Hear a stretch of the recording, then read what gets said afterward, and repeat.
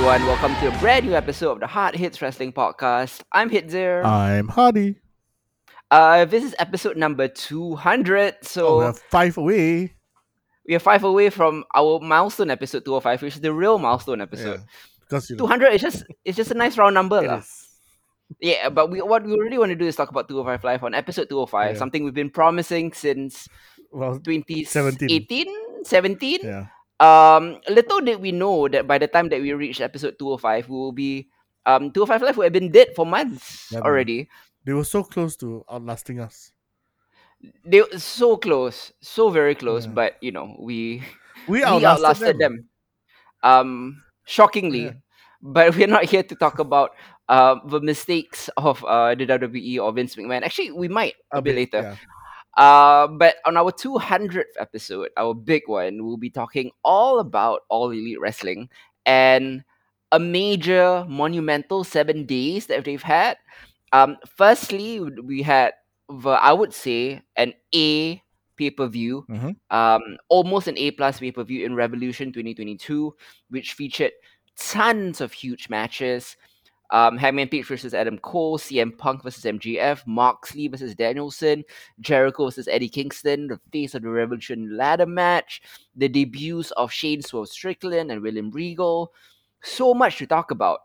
And then, just 3 days prior to this incredible pay per view, we got the news officially confirmed. Tony Khan announced on AEW Dynamite that he has purchased Ring of Honor. Let's go. ROH. So we'll talk about that after the pay per view. But that clearly shifts the landscape of the industry, and it adds a lot of heft to the widening AEW landscape within. So we'll get into that as well. Plus, we'll talk about former WWE / current AAA superstar Cain Velasquez getting arrested for attempted murder.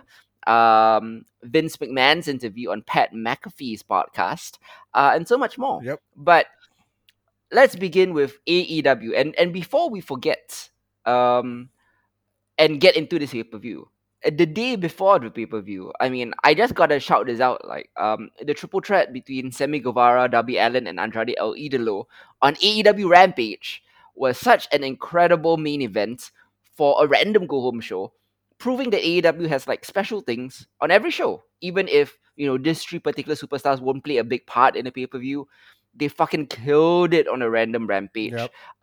Did you watch this triple threat between Sammy, Darby, and Andrade, and what do you think? Yeah, I watched it after he told me, "Oi, such a good match." I was like, okay on it.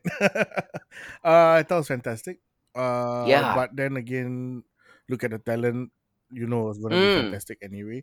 Again, Yeah. it shows a bit of the viciousness that I love from Darby Allin. That when he really goes for it, it's kind of crazy, lah. And Yeah. I feel that only comes out whenever he's paired with people that he knows are as talented. Or can keep up with him, in the case of Sammy and Andrade. Correct, Yeah. correct. So like you can tell, oh, this is awesome. And same, it's like iron sharpens iron kind of thing. Yeah. Where you can see that these guys love working together.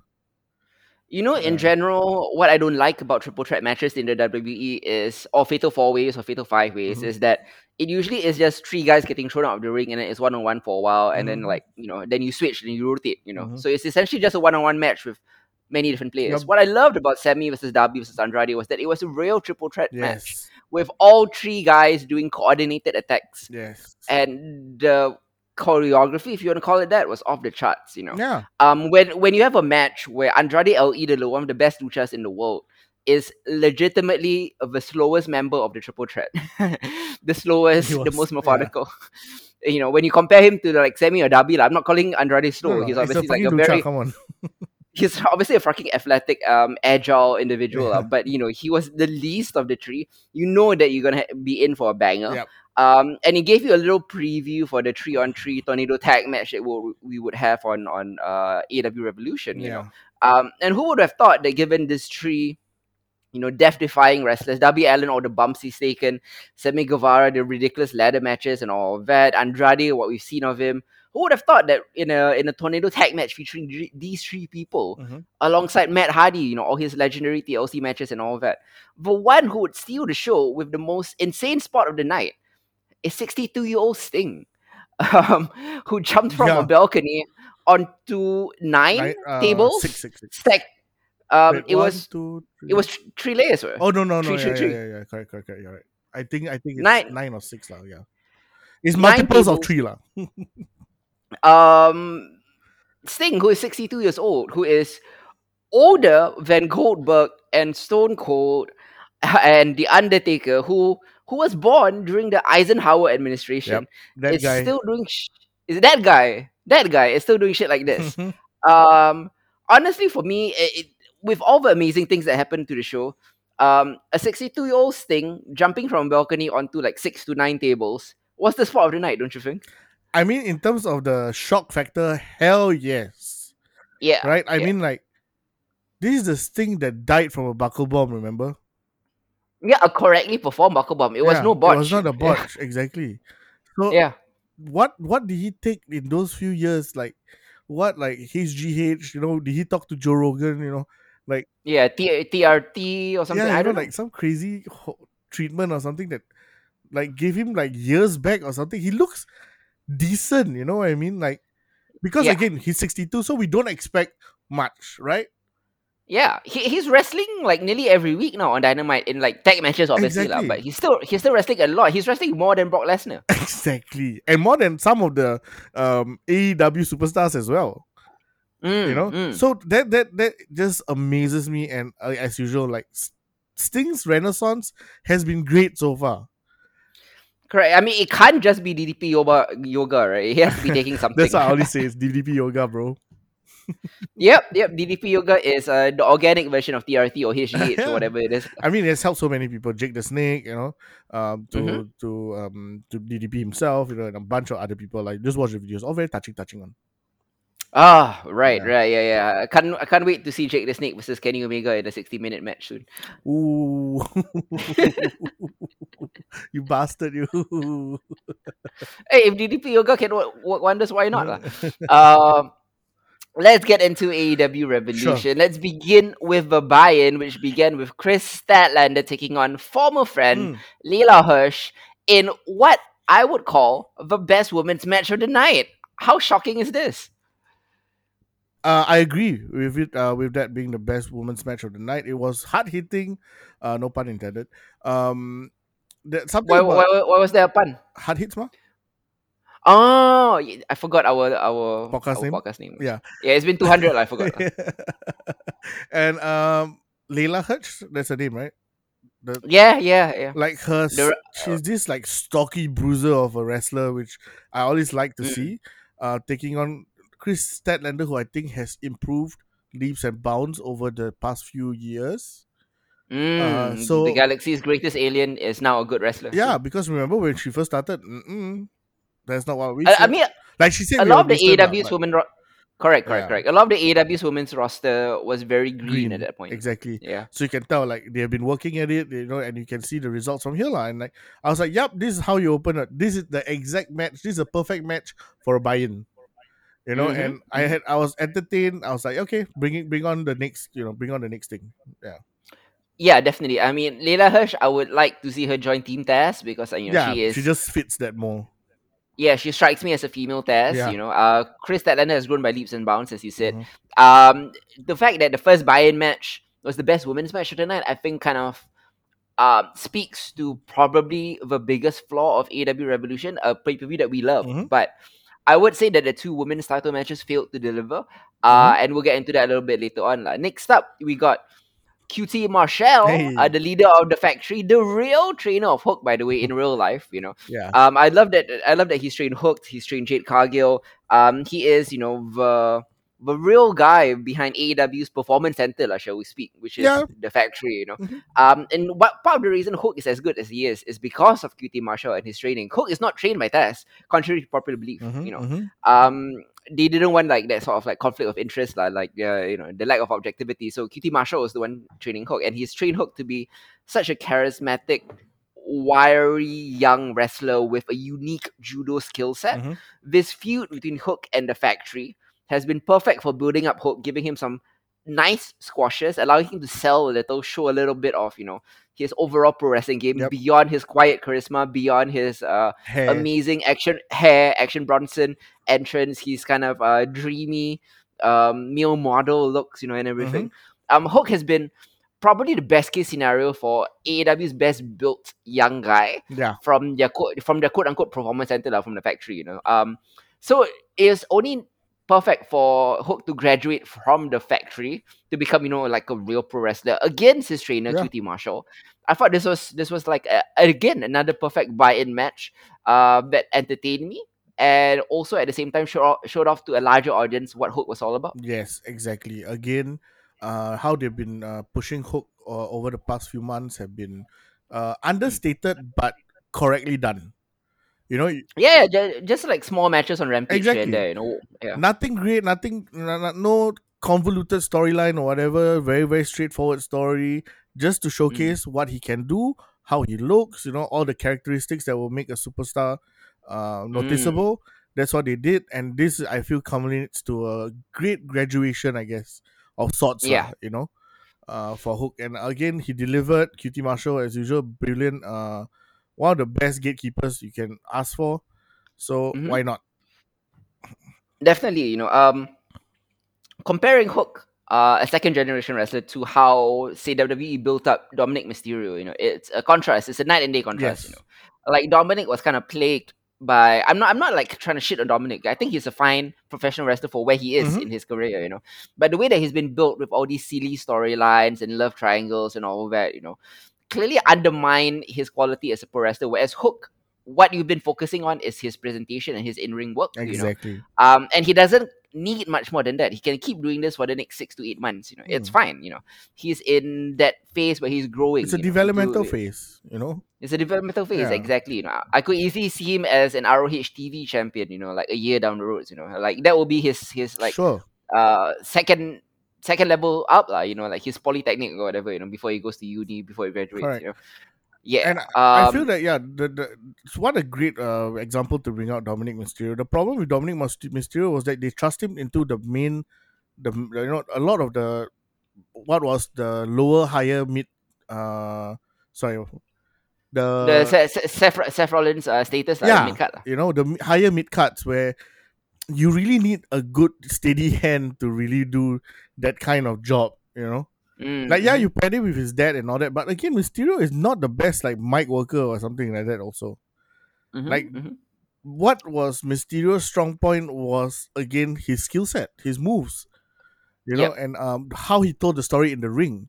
But Mm-hmm. when you hamper this young guy with one convoluted ass storyline with Mm-hmm. so many weird stipulations and weird like angles, it becomes very confusing for the audience to buy in.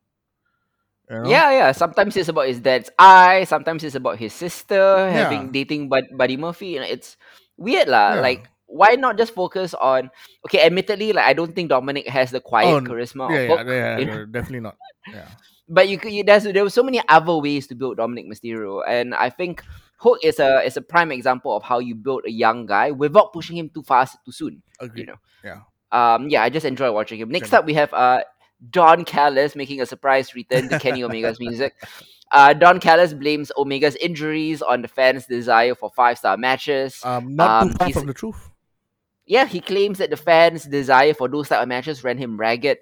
He proclaimed the Young Bucks and Adam Cole will be the new champions, and he said that Cole will be a great transitional title holder, keeping it warm until Omega returns. He even said that the Undisputed Era was a faction within a faction, a sleeper cell, as he called it. Mm-hmm. I enjoyed this mini little promo that keeps Kenny Omega in our minds. I think Don Callis is a great mic worker that mixes comedy and delusion and some valid points sprinkled in here and Mm-hmm. there for a nice cocktail of amusement. He obviously is planting seeds for the Elite Civil War here. And it was a nice little just recap reminder that this is a thing that will happen 1 or 2 months down the road. Don't forget about Kenny Omega. What do you think about Don Callis' return? Um, I've always enjoyed his work. Yeah, Right, yeah. brilliant, brilliant asshole of a authority figure, manager. Mm-hmm. Right. Yep. Yeah, because he was an authority figure in Impact.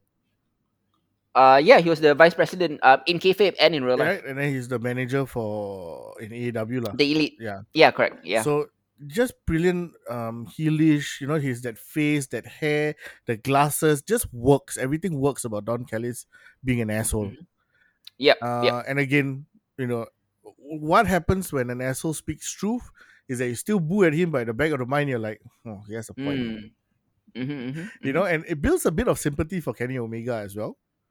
You know, Yep. without really like putting him like he's not being weak or anything. He's just that dude. This guy went crazy for y'all. You Mm-hmm. know, and blah blah blah. Okay lah, sure lah. But then again, have you seen the work rate of AEW wrestlers?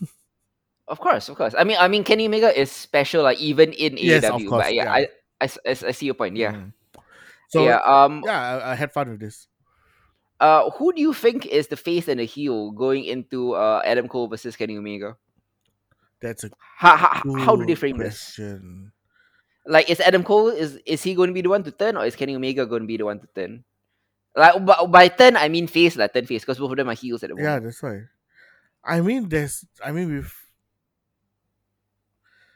We have been having Kenny Omega heel for a while now already. That's what I'm thinking. I think Kenny Omega is going to be the face. Yeah, He's gonna come back and he's gonna find himself usurped. yeah. Eh, He'll be in that weird. He has that weird Triple H returns kind of thing. yeah, yeah, and also people are gonna have sympathy because they're gonna see that his faction has been turned inside out by a Others usurper, like Adam Cole. exactly. Yeah, Yeah, true, true, true, true, true. yeah. Mm. Yeah, yeah. I also think that you have to frame Kenny Omega and the Young Bucks, the Elite Originals, Mhm. not just Elite Originals, but all Elite Originals, taking on a faction from NXT. You have to make the AEW faction the face, right? This Hell is their yeah, home, right? this is their home. So it's gonna be, it's not just like Elite versus Elite. It's gonna be AEW versus NXT. So NXT has to be the quote unquote heels lah, in the people who came into their house. Exactly. And people might always remember that. I think you said it brilliantly to me. I think like yesterday that Mm. all wrestling is canon.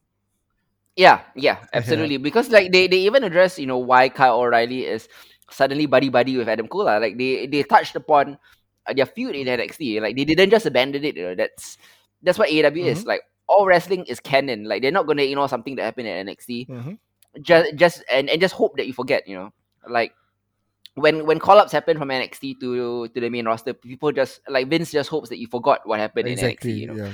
Like it's not canon. Like with AEW, all wrestling is canon, and I trust that they will touch on that because they're all such good workers at this type of continuity.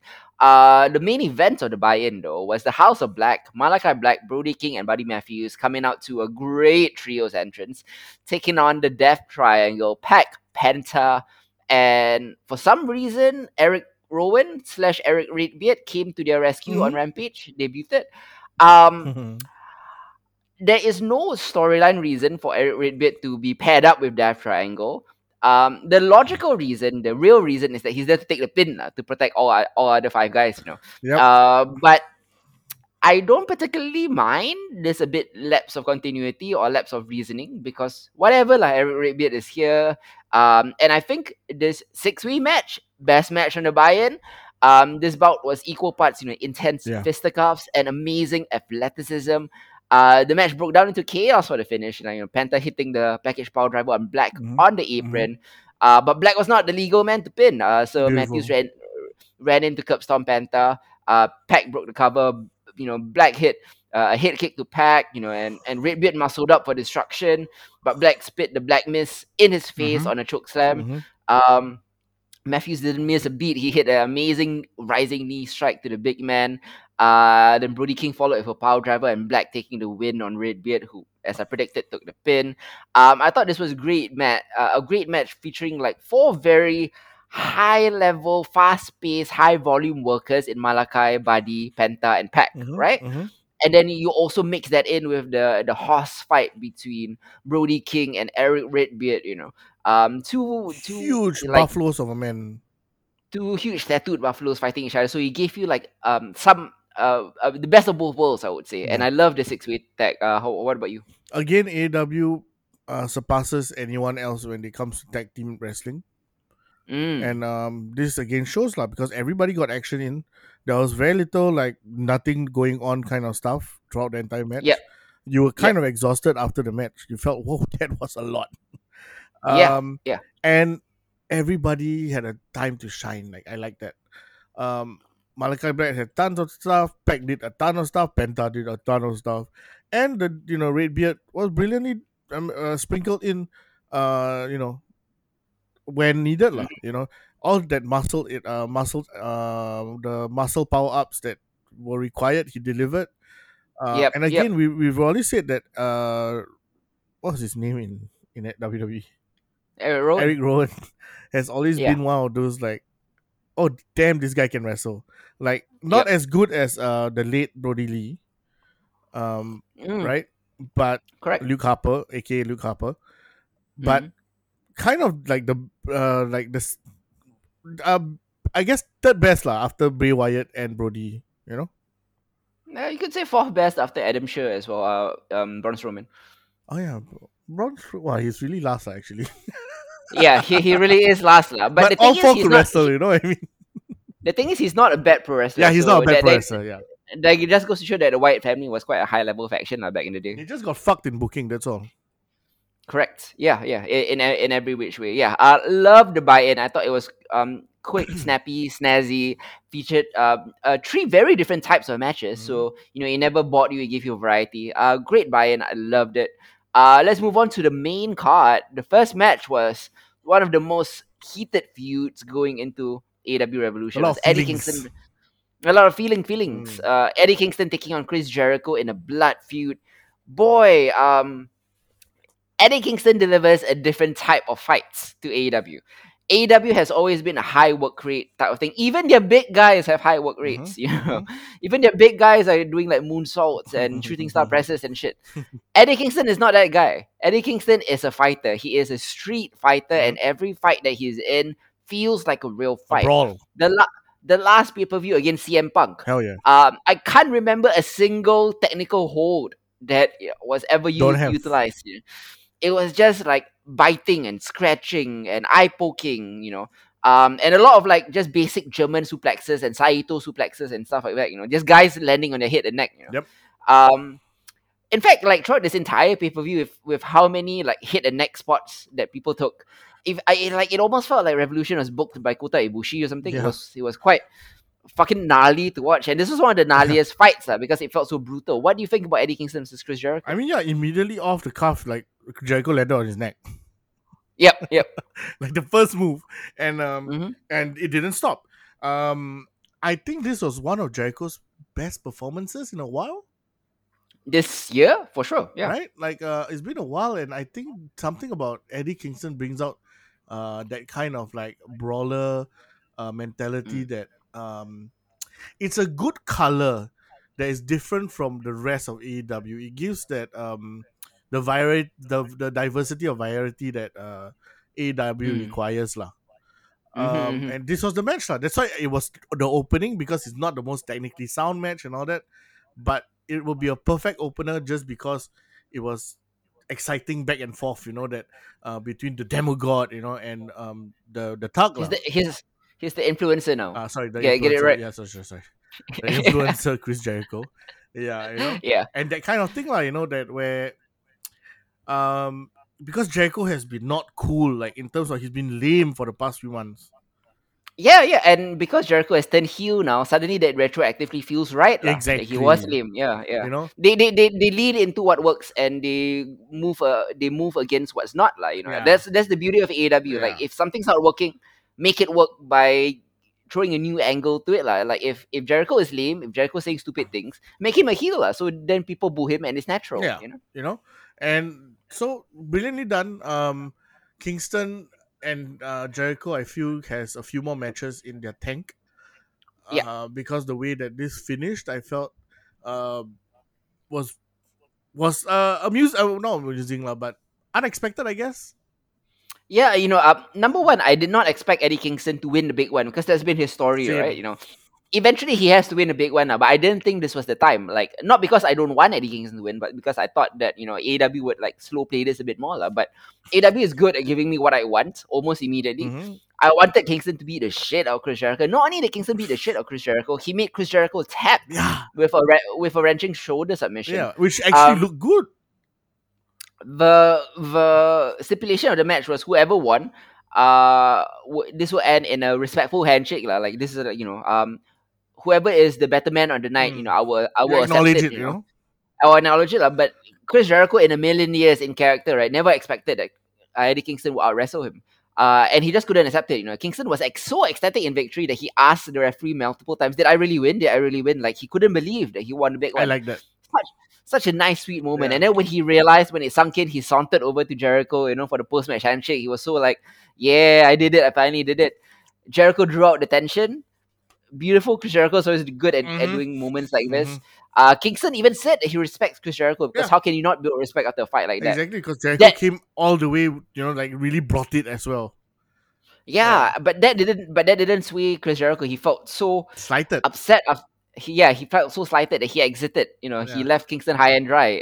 So this I think continues the I feud, like it. and I think it leads to an I Quit match down the road. Yeah. This was a very enjoyable match. I think the ruggedness of Eddie Kingston fits the tone of the feud. Yeah. Yeah. Final thoughts on the match, man. I can't wait to see the next match just to see how this story concludes. Again, this is hmm what a C story, Yeah, pretty much. right? And it's so exciting already. Yeah, You know? yeah, yeah, yeah. I love that Jericho's theme is still over, Judas is still over, but Jericho himself is not over. Yeah. Like, cause after they sang along to his theme They song, booed him. and then they boot him and they cheered at the Kingston. Yeah. So yeah, you can have an over theme, and Jericho did a good job at not acknowledging the people singing along. Yeah. So he's starting to do that. Small little takes of a heel already lah. Mhm. So yeah, you can sing along to my theme song, it's fine. But at the end of the day, you hate my character, and that's the thing. Next up, I think you got low key in terms of work rate. Mm. Best match of the night, just in terms of work rate, like not story or whatever. Yeah, yeah, Just in terms of choreography, the smoothness of it, the slickness of everything that happened. The AEW World Tag Team Championship between Jurassic Express versus the Young Bucks versus Red Dragon, a triple threat tag match, where the main story was that the Elite could not get along. Was incredible. I think the Young Bucks, it's often to forget how just smooth they are, yeah. how much chemistry they have with every team, Yep. with Jurassic Express and Red Dragon included. Mhm. And I think all six men who are just incredible workers delivered probably the best technical, just in terms of like the spot fest kind of Yeah. match, like Yeah. no botching, no messiness, because even in the other matches there were like botches here and there. Yeah. This was just so Smooth. fucking smooth, and the way that the Elite broke down at first, they worked together, and then they started turning each How other, great and was they tore that them apart. psychology, right? Psychology was on point too, which led to Jurassic Express winning, Yeah. which I think was correct because there's no way that Jurassic Express usually, like in triple threats, the champion is the one that is the underdogs, right? Mhm. Because rather than a 50-50 shot, you have a 33% shot right now. Don't do But the but Steiner now math, huh? Yes, yeah. But now because of the Elite's dissension, like that's what gave Jurassic Express the advantage, because the Elite just couldn't work together, Mhm. and I think it worked fantastic. Psychology, move wise, story wise, everything was great. I That's love this perfect. match. What about Yeah. you? Yeah. Just the way that I like my young bucks, flying. hmm Red Dragon, I love them. The technical wrestling from both Fish and Kyle O'Reilly were O'Reilly. out there on display, and hmm the chemistry between Jurassic Express was kind of on point. Like Yeah. it was brilliant. Like the hot tags were great on them because they were the underdogs, definitely because they were 4-2. hmm So how they took out Luchasaurus at the right time, just as hmm like and as Jungle Boy was about to make the hot tag. I was like, Yeah. damn, this is awesome. Um, hmm so I really had fun with this, man. The breakdown of communication between the Bucks and Red Dragon was obviously gonna be. I mean, they I think they were a bit too optimistic on that point that they could work together because I think both teams already had the idea that they were gonna betray the other team. So hmm like that kind of like came into fruition when both teams at the same time decided they had enough of each other. Yep. and Yep. therefore when they started fighting, it gave a lot of time of recovery for Jungle Express. And Jungle Express did what they did best: bulldoze over everybody and destroyed them, lah. It's Jurassic Sorry, Express, sorry, Jurassic. What did I say? Jungle Express. Jungle. Sorry, yeah, Jurassic Express. My bad. Yeah. Yeah, but Yeah. yeah, because of that, I feel just the chemistry from everybody, just the psychology from everybody, and all the little stories that were going on in the ring. This was one of my favorite matches of the night. Correct. And the reason I thought it was correct for Jurassic Express to retain is because Red Dragon versus the Young Bucks, the eventual tag match, right, does not need a belt. Like Nah. the story tells itself. The belt can be used in another way, lah. Hmm. It's not like the WWE who just consolidates all belts on Brock and Roman, and then that WrestleMania is just one match. And then like New You can, Day and Usos for the tag team. yeah, like you can use the belt for another feud, Mhm. and to legitimize Jurassic Express versus whatever tag team, Lucha Bros, the S Wherever. Boys, or Bear Country or whatever, lah. You can use the belt as a prop for that because the Elite Dissension does not need this. The Elite Civil War does not need Mhm. this. Mhm. Yeah. So yeah, love that match. What was next was the Face of the Revolution ladder match where we Yeah. had three normal sized guys. Christian Cage, quite a veteran, Yep. with 20 ladder matches under his belt against Orange Cassidy, against Ricky Starks. Mhm. Those are the normal sized guys, and then you got the big You have buffaloes the with a big powerhouse Hobbs, uh, the Keith Bearcat. Lee. You got Bearcat Keith Lee. And obviously Wardlow. Uh, got Wardlow. Like now that we have William Regal can just shout on the microphone Wardlow. Hey, spoiler. So So you got like all these three big men against the three normal sized Yeah. men, and boy, as we thought, we thought the three big guys were gonna steal the show in an unusual setting for three big men, three mastodons in ladder Mhm. matches. Are not It's not what we think of when we think ladder matches. You Mhm. think you think High Phoenix, flyers. you think Phoenix, you think Penta, you think guys like that, right? Ricochet. Ricochet, but God Lord, like this was a horse fight with ladders basically used as chairs. Yeah. And the highlights of the matches were the three big guys just fucking slamming each other with Yeah. ladders, lah. But that's not to say that the three small guys were non-existent either. Oh no. They were around. Ricky Starks spear through the middle of a ladder on the Brilliant. top part of the triangle onto Christian Cage was one of the best spots I've seen in a ladder match. Very unusual, very unique. Mhm. Orange Cassidy, when he was doing the whole like I spin with the ladder around my neck, and then like Hobbs and Keith Lee are standing next to him, and then they lift the ladder up, right? Yeah, and Orange Cassidy. Oh, it was like, brilliant moment right here, and he He skins the cat. He skins the cat. Exactly. He goes onto the top of the ladder. He tries for the belt. Not belt, the Easily, ring. the brass ring, the life The life preserver, preserver. the life boy. He skins the cat, and what I thought was like legit the moment of the match was Orange Cassidy. Orange Cassidy always manages to deliver unexpectedly, like memorable spots that you remember forever. And this is the magic of Orange Cassidy. You may not like his character or whatever, like if you're a Jim Cornette type, you don't like the comedy So you characters, don't whatever, right? understand. But you can't deny that Orange Cassidy crafts fucking moments. He does. And the best moment of the match was actually Orange Cassidy. What do you think? No, yeah. From the beginning, from the get go, I mean, Cassidy, when the three big guys are just facing off each other, and then Cassidy just rolls in, Mhm. like the fuck. Like, what was he thinking? Yep. But in the end, he outsmarted them. Got them to hit each other in the end. That kind of Yeah. thing. One of the I think low key highlights is like Denhausen coming into curse Starks. Yeah. Like out of nowhere, Denhausen like, I curse you, and I'm like, what? It'll be hilarious if AEW like starts the referees start deciding to make cursing illegal. Yeah. Yeah, because it's clearly works. Every time Denhausen curses someone, something bad happens immediately. Yeah. Yeah. You mean Starks fell from the ladder? Mm. Incredible. I hope Starks is alright though, because he took like a nasty powerbomb from no. Wardlow Yes, he did. Damn, son. from the top of a ladder onto a draping ladder. Boy, it looked like he wasn't launched properly or something happened with the But fall. it felt like he protected himself. It's just that his arms were still very exposed.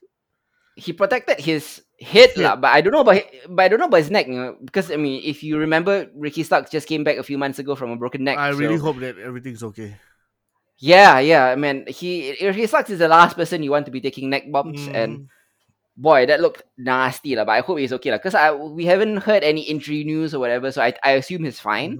Mhm. But yeah, this was a nice hard hitting match with I thought the correct winner with Wardlow, because Yeah, yeah, this yeah. sets up the Wardlow MJF thing. Yes, hell yes. Yeah, yeah, yeah. Yeah. The stipulation is that Wardlow is signed by MJF, not signed by All Yeah, Elite. exactly. They've kept up this kayfabe to the point where Wardlow, in the 3 years he's been with AEW, has not gotten a Wardlow is All Elite graphic, Yep, yep. because in kayfabe he signed to MJF, and MJF the is his stipulation, employer. correct, and the stipulation of the contract is whatever Wardlow earns, whether it's a title match or a title shot or a title, has to be given to MJF. MJF did say last week, that he's gonna give Wardlow the title shot if he wins, but considering what happens later on, right, I could easily see MJF taking the title shot away from Wardlow and taking it for himself. Yep. So that sets up a very natural internal story. Plus, the CM Punk story is still around, so Yeah. it's all intertwining. It's all beautiful. Hmm. Did you agree that Wardlow was the right person to win this match? Yeah, hell yeah. I mean, just because his story right now is the one that has the most potential to grow into something great. Mm-hmm. The rest, I mean, they don't need this. They don't need this win Mm-hmm. at all, lah. At the moment, Yep. Yep. Ricky Starks and Powerhouse Hobbs, they can go on to feuds with like Keith Lee and all that. You know, oh, Yeah. Powerhouse Hobbs as Keith Lee seems a natural feud, right? exactly. Yeah. And then you have Orange Cassidy doing Orange Cassidy things. He doesn't really need it. Yeah, so Mm-hmm. we'll see. Like, and Ricky Starks has the title, or the FTW title. Correct. The only thing, maybe I'm not sure what Christian can do, but then I think he's more of a gatekeeper status at this moment in time. Well, here's Jurassic Express's manager, Yeah lah. lah, yeah lah. I mean, therefore the whole gatekeeping thing, no. Mm-hmm. Mm-hmm. That's Yep. his current level, lah, and I think he's doing a fantastic job at that. So yeah, Yeah. keep at it. Yeah, Wardlow's story is the one that is the most intriguing, uh, especially later on in the pay per view, lah. Yeah, as we'll talk about in a little bit. Yeah. The reason this match doesn't quite hit 5 stars for me Hmm. was because of a certain. I mean, all ladder matches have lapses in psychology, like Oh yeah. they always. But there was a particular moment when the three big guys were brawling on the stage, right? Brawling on the ramp and Yeah. everything. Yeah. And Christian Cage was alone in the ring, and instead of climbing the ladder, he set up, the draping ladders on all sides and Like, everything. you've been Like in he's 20 ladder matches. like he spent, I'm not kidding, like 7 to 10 minutes, alone in the ring, setting up the ladders, and then like not bothering to climb the ladder to get the brass ring Like, there is was no the one else. most. It's the most shocking lapse of psychology, particularly from someone who is so experienced in ladder Exactly. matches. Yeah, Therefore, I was like, Christian, brother, you've been in 22 ladder matches where you won majority of them. So, a lot. Yeah, what the fuck? indeed, right? Indeed. Yeah. Yeah, that was quite weird. So the lapses of psychology Yeah, like yeah, that yeah. is what kind of brought it down for me just a little bit. But that's an issue Uh, with a lot of ladder matches as well. Correct lah, Yeah. but this is a Yeah, particularly yeah, striking yeah. I issue lah. agree. I agree. Yeah. Next up, we have a rando AEW TBS title match between Jade Mm. Cargill, dressed as Jade from Mortal Kombat, taking on Tay Conti, accompanied by Energy and Negative One from the Mhm. Dark Order. This was essentially kind of a match that didn't need to be here. If there was a match that could have been cut from this pay per view, it would have been this one, I think. Mhm. Um, Not particularly great, but not particularly bad either. Like this just felt like a Rampage mid card match. What do you think? No, yeah, you're exactly right. That's the perfect way to describe it. Yeah, yeah, yeah. Jade is Uh, obviously on a roll. I mean, she's being built as this unmovable object, basically. mhm. She's doing well as a TBS champion, squashing everybody, just dominating the shit out of everybody that has faced her so far. I guess Tay Yep. Conti is the first legit, like, you feel like this is going to be a much more tougher challenge for Jade than what she usually has to go through. Eh, Not particularly. She has had matches with Thunder Rosa, specifically for Ruby Soho for oh the yeah, I forgot about that, AWTBS lah.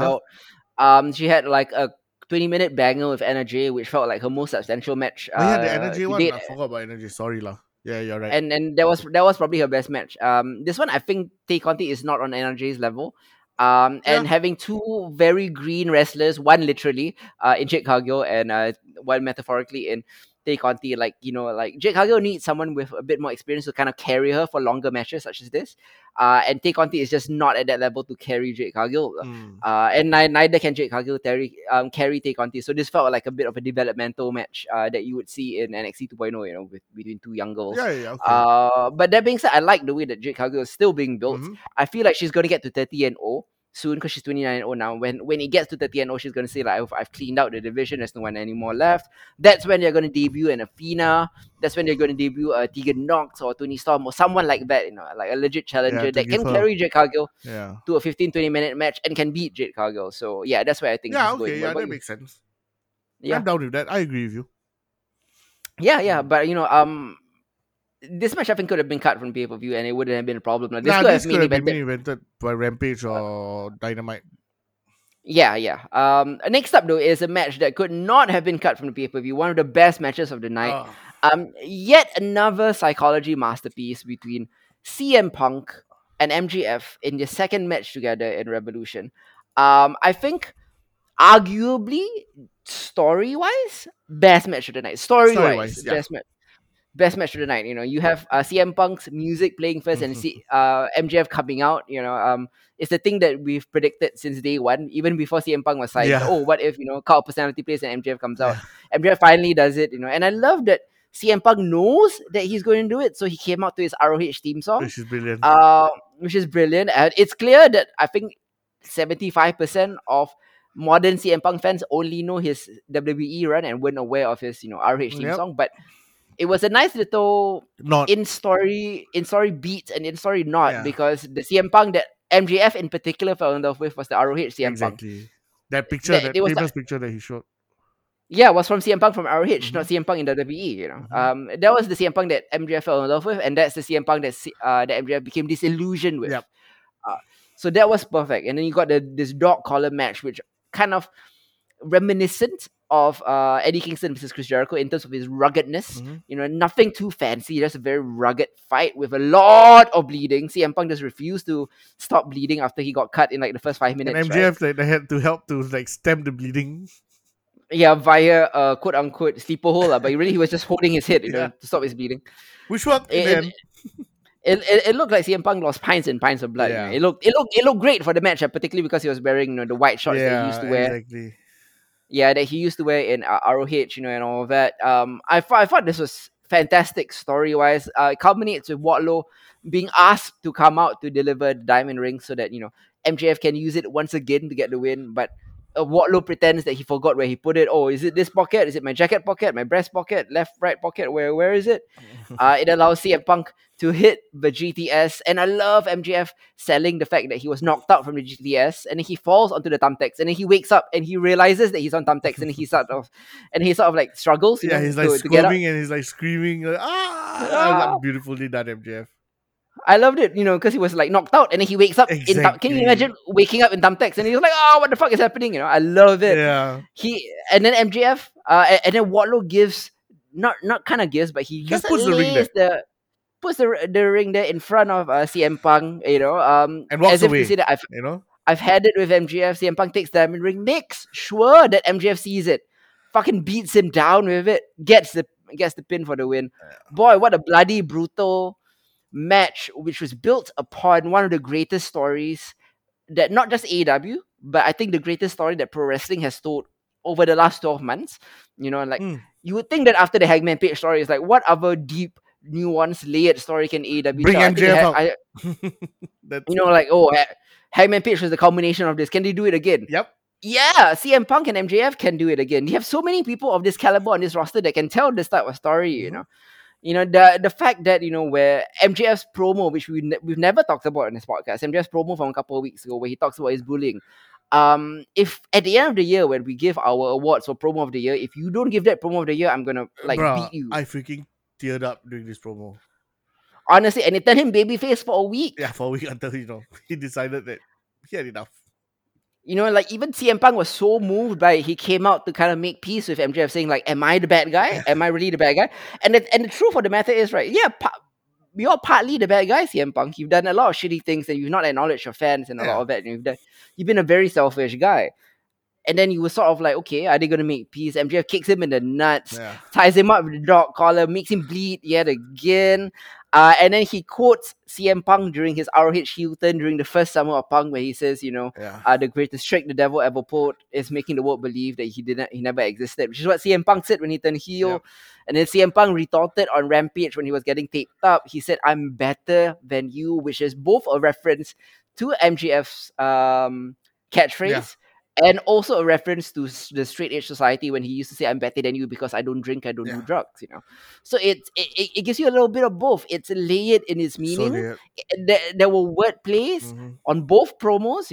This is a company that doesn't just deliver great promos, it delivers layers of greatness within each promo that calls back to history, that has nuance, that has wordplay. I mean, this is something that you don't see in pro wrestling, like ever. Yeah. Um, the enemy villain origin story is something that you don't see in pro wrestling ever, and that's what MJF gave you. Yep. There's so much to love about this fucking feud. I'm in love with the story, and I hope it never ends. What about you? What do you think about this match, and what do you think about the Right story? now, I think we've just peaked. The story has just peaked, and Just about peaks, right? yeah, Yeah. and so the combination of this is going to be insanity. I mean, from what we already have so far, Mm-hmm. this is the top story right now in AEW. I mean, apart from the belt stuff and all that, I honestly think this is the A story. Yep. And it has been nothing but giving us presents every week. When we watch Dynamite, when we watch the pay Mm-hmm. per views, it's been presents after presents after presents. Like these guys are really spoiling us, Mm-hmm. and this puts to bed anything about like returning superstars just phoning it in, because Punk is not phoning it in. You know, His matches with Darby Allen, with everyone, yeah, he's not putting it in clearly. yeah, Yeah. and that's the thing about AEW returning superstars. None of them phone it in. Like Mm. CM Punk, Daniel Bryan, Bryan Danielson, Yeah. and even fucking Sting. Yep. Yep. None of them are fucking phoning it in, and all of them are giving it their all. And so this is awesome to see. I cannot wait to see how this culminates. Like like the Wardlow storyline is insane. The what Mm-hmm. is MJF gonna do now? Like he's fucking abandoned left, right, and center.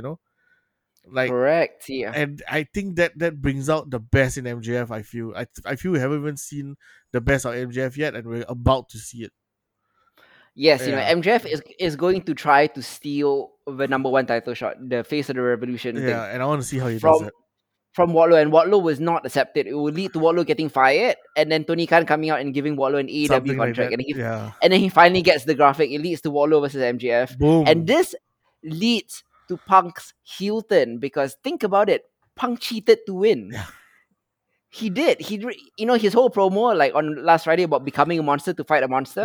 Yeah. And Punk bringing up his history, about forcing alcohol down an alcoholic's throat, all the dastardly things he's done in the past. I took the ashes of a legend's beloved manager and threw it in his face. He did. A reference to Paul Bearer and Undertaker Oh and my all of god, he that. did. Like Punk is a piece of shit. Like MJF is not wrong about Punk being a piece of shit. Oh my god. And then the fact that he's had to corrupt himself to beat MJF here. That's the story here. And I would love if the story if he kept the diamond ring and a bit like Golem is corrupted by it. Oh no, that'll be great. Like he's corrupted by Yes. he doesn't want to use the diamond ring, but like in times of like desperation, he uses the diamond ring to cheat like MJF does. Then he really does become the monster because he had to become a monster to beat MJF here. Yeah, I'm down. This is the CM Punk Hilton. Yeah. Yeah. The you get the corrupting ring also from Lord of the Rings. Everything is gonna be great. I would love to see down the road where CM Punk becomes such a monster, such a fucking asshole that the roster in AEW has to turn to MJF to fight him. Yeah. He has to be like, oh, Punk is now the world champion. He's run roughshod.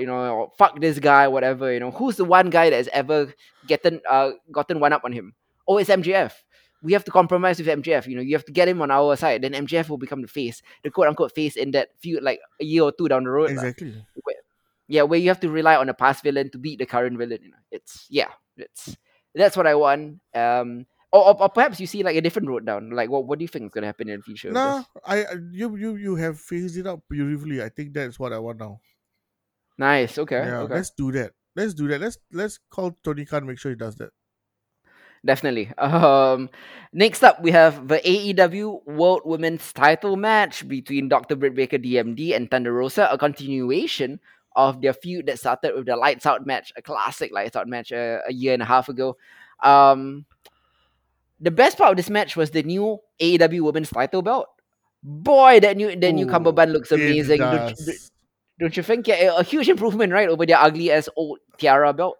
I mean, it's just the weight, the heft of it. Like a championship belt just needs that. It Yeah, needs It needs to be as outrageous as possible, and I think this delivered it.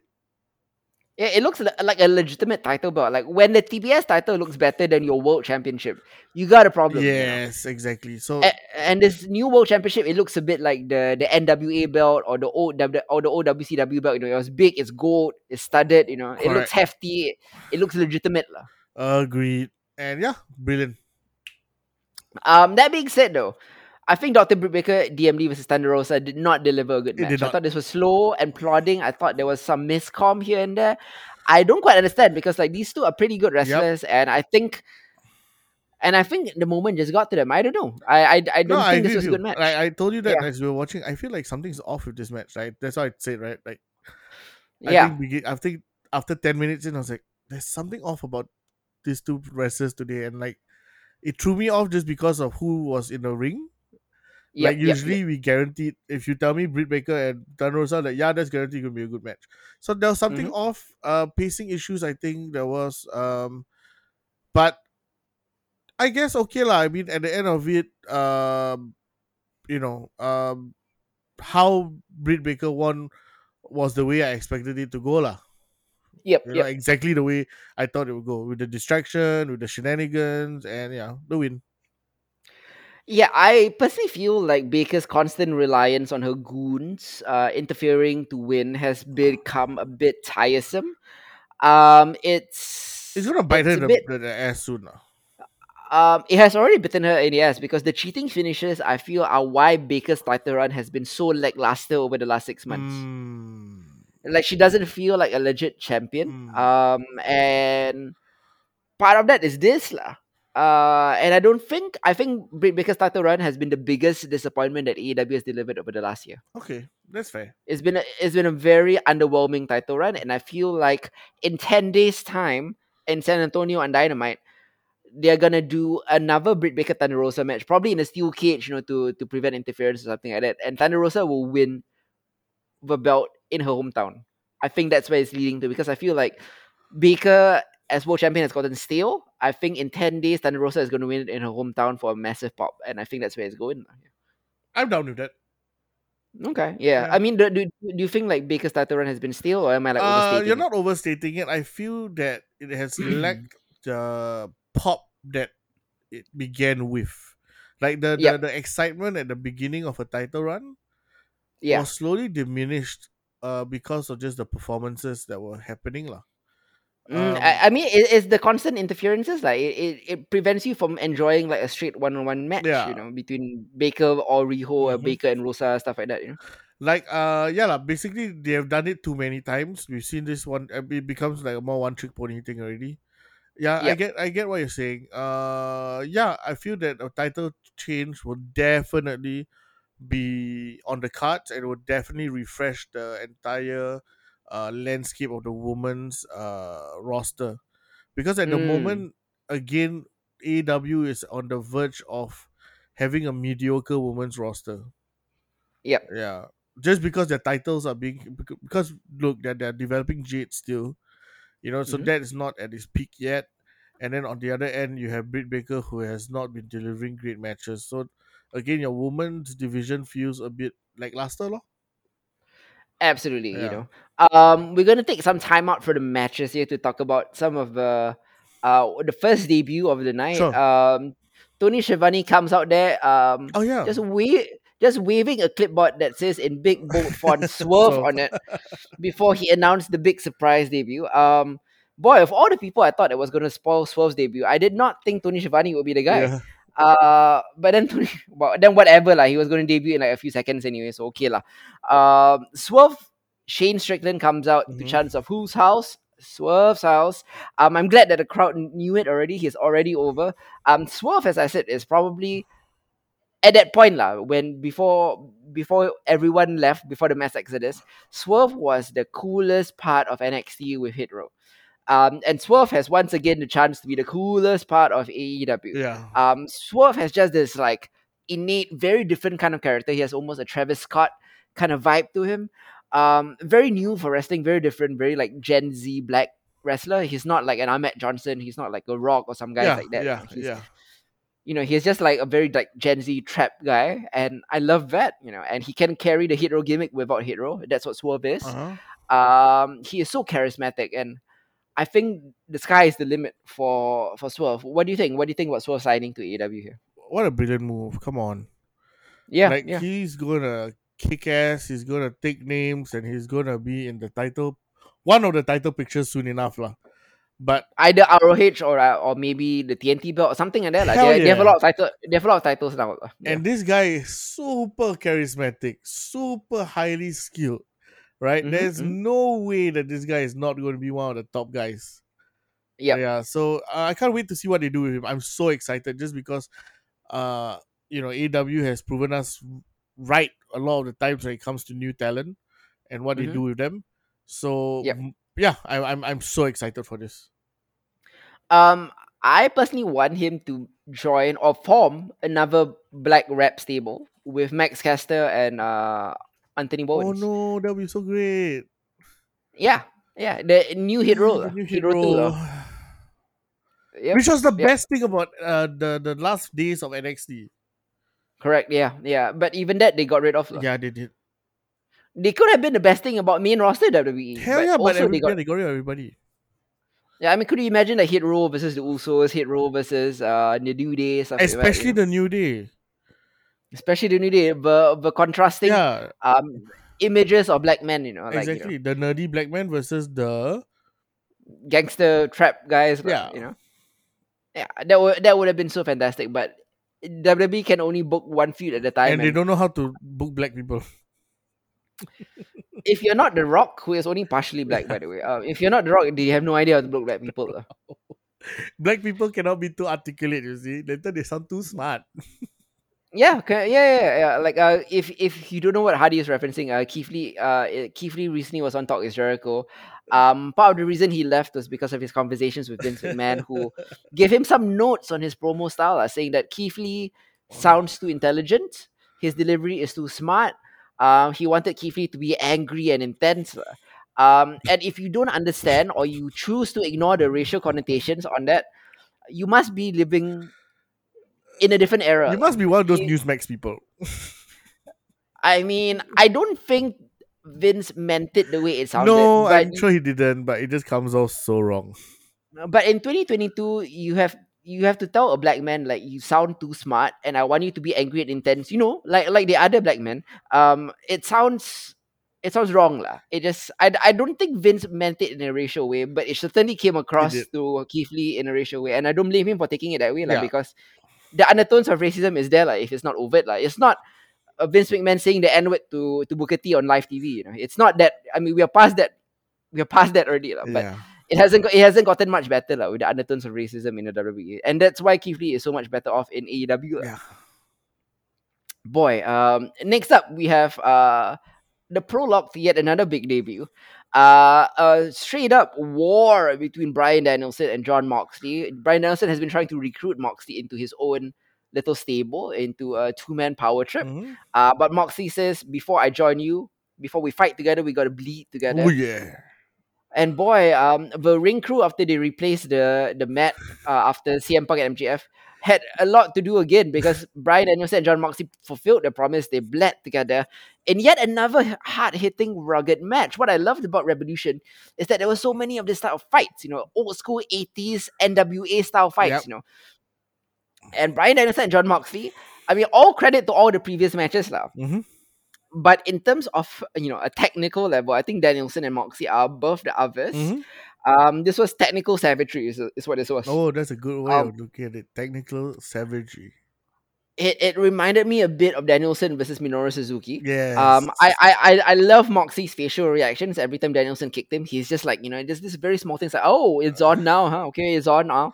Um, they just pummeled each other, leading up to a surprise finish where Brian Danielson was having so much fun Mhm. figuring out new ways to stretch John Moxley into a pretzel. Oh, this submission didn't work. He transitions to a different submission, into a label lock, into a knee bar, into all sorts of things. Right?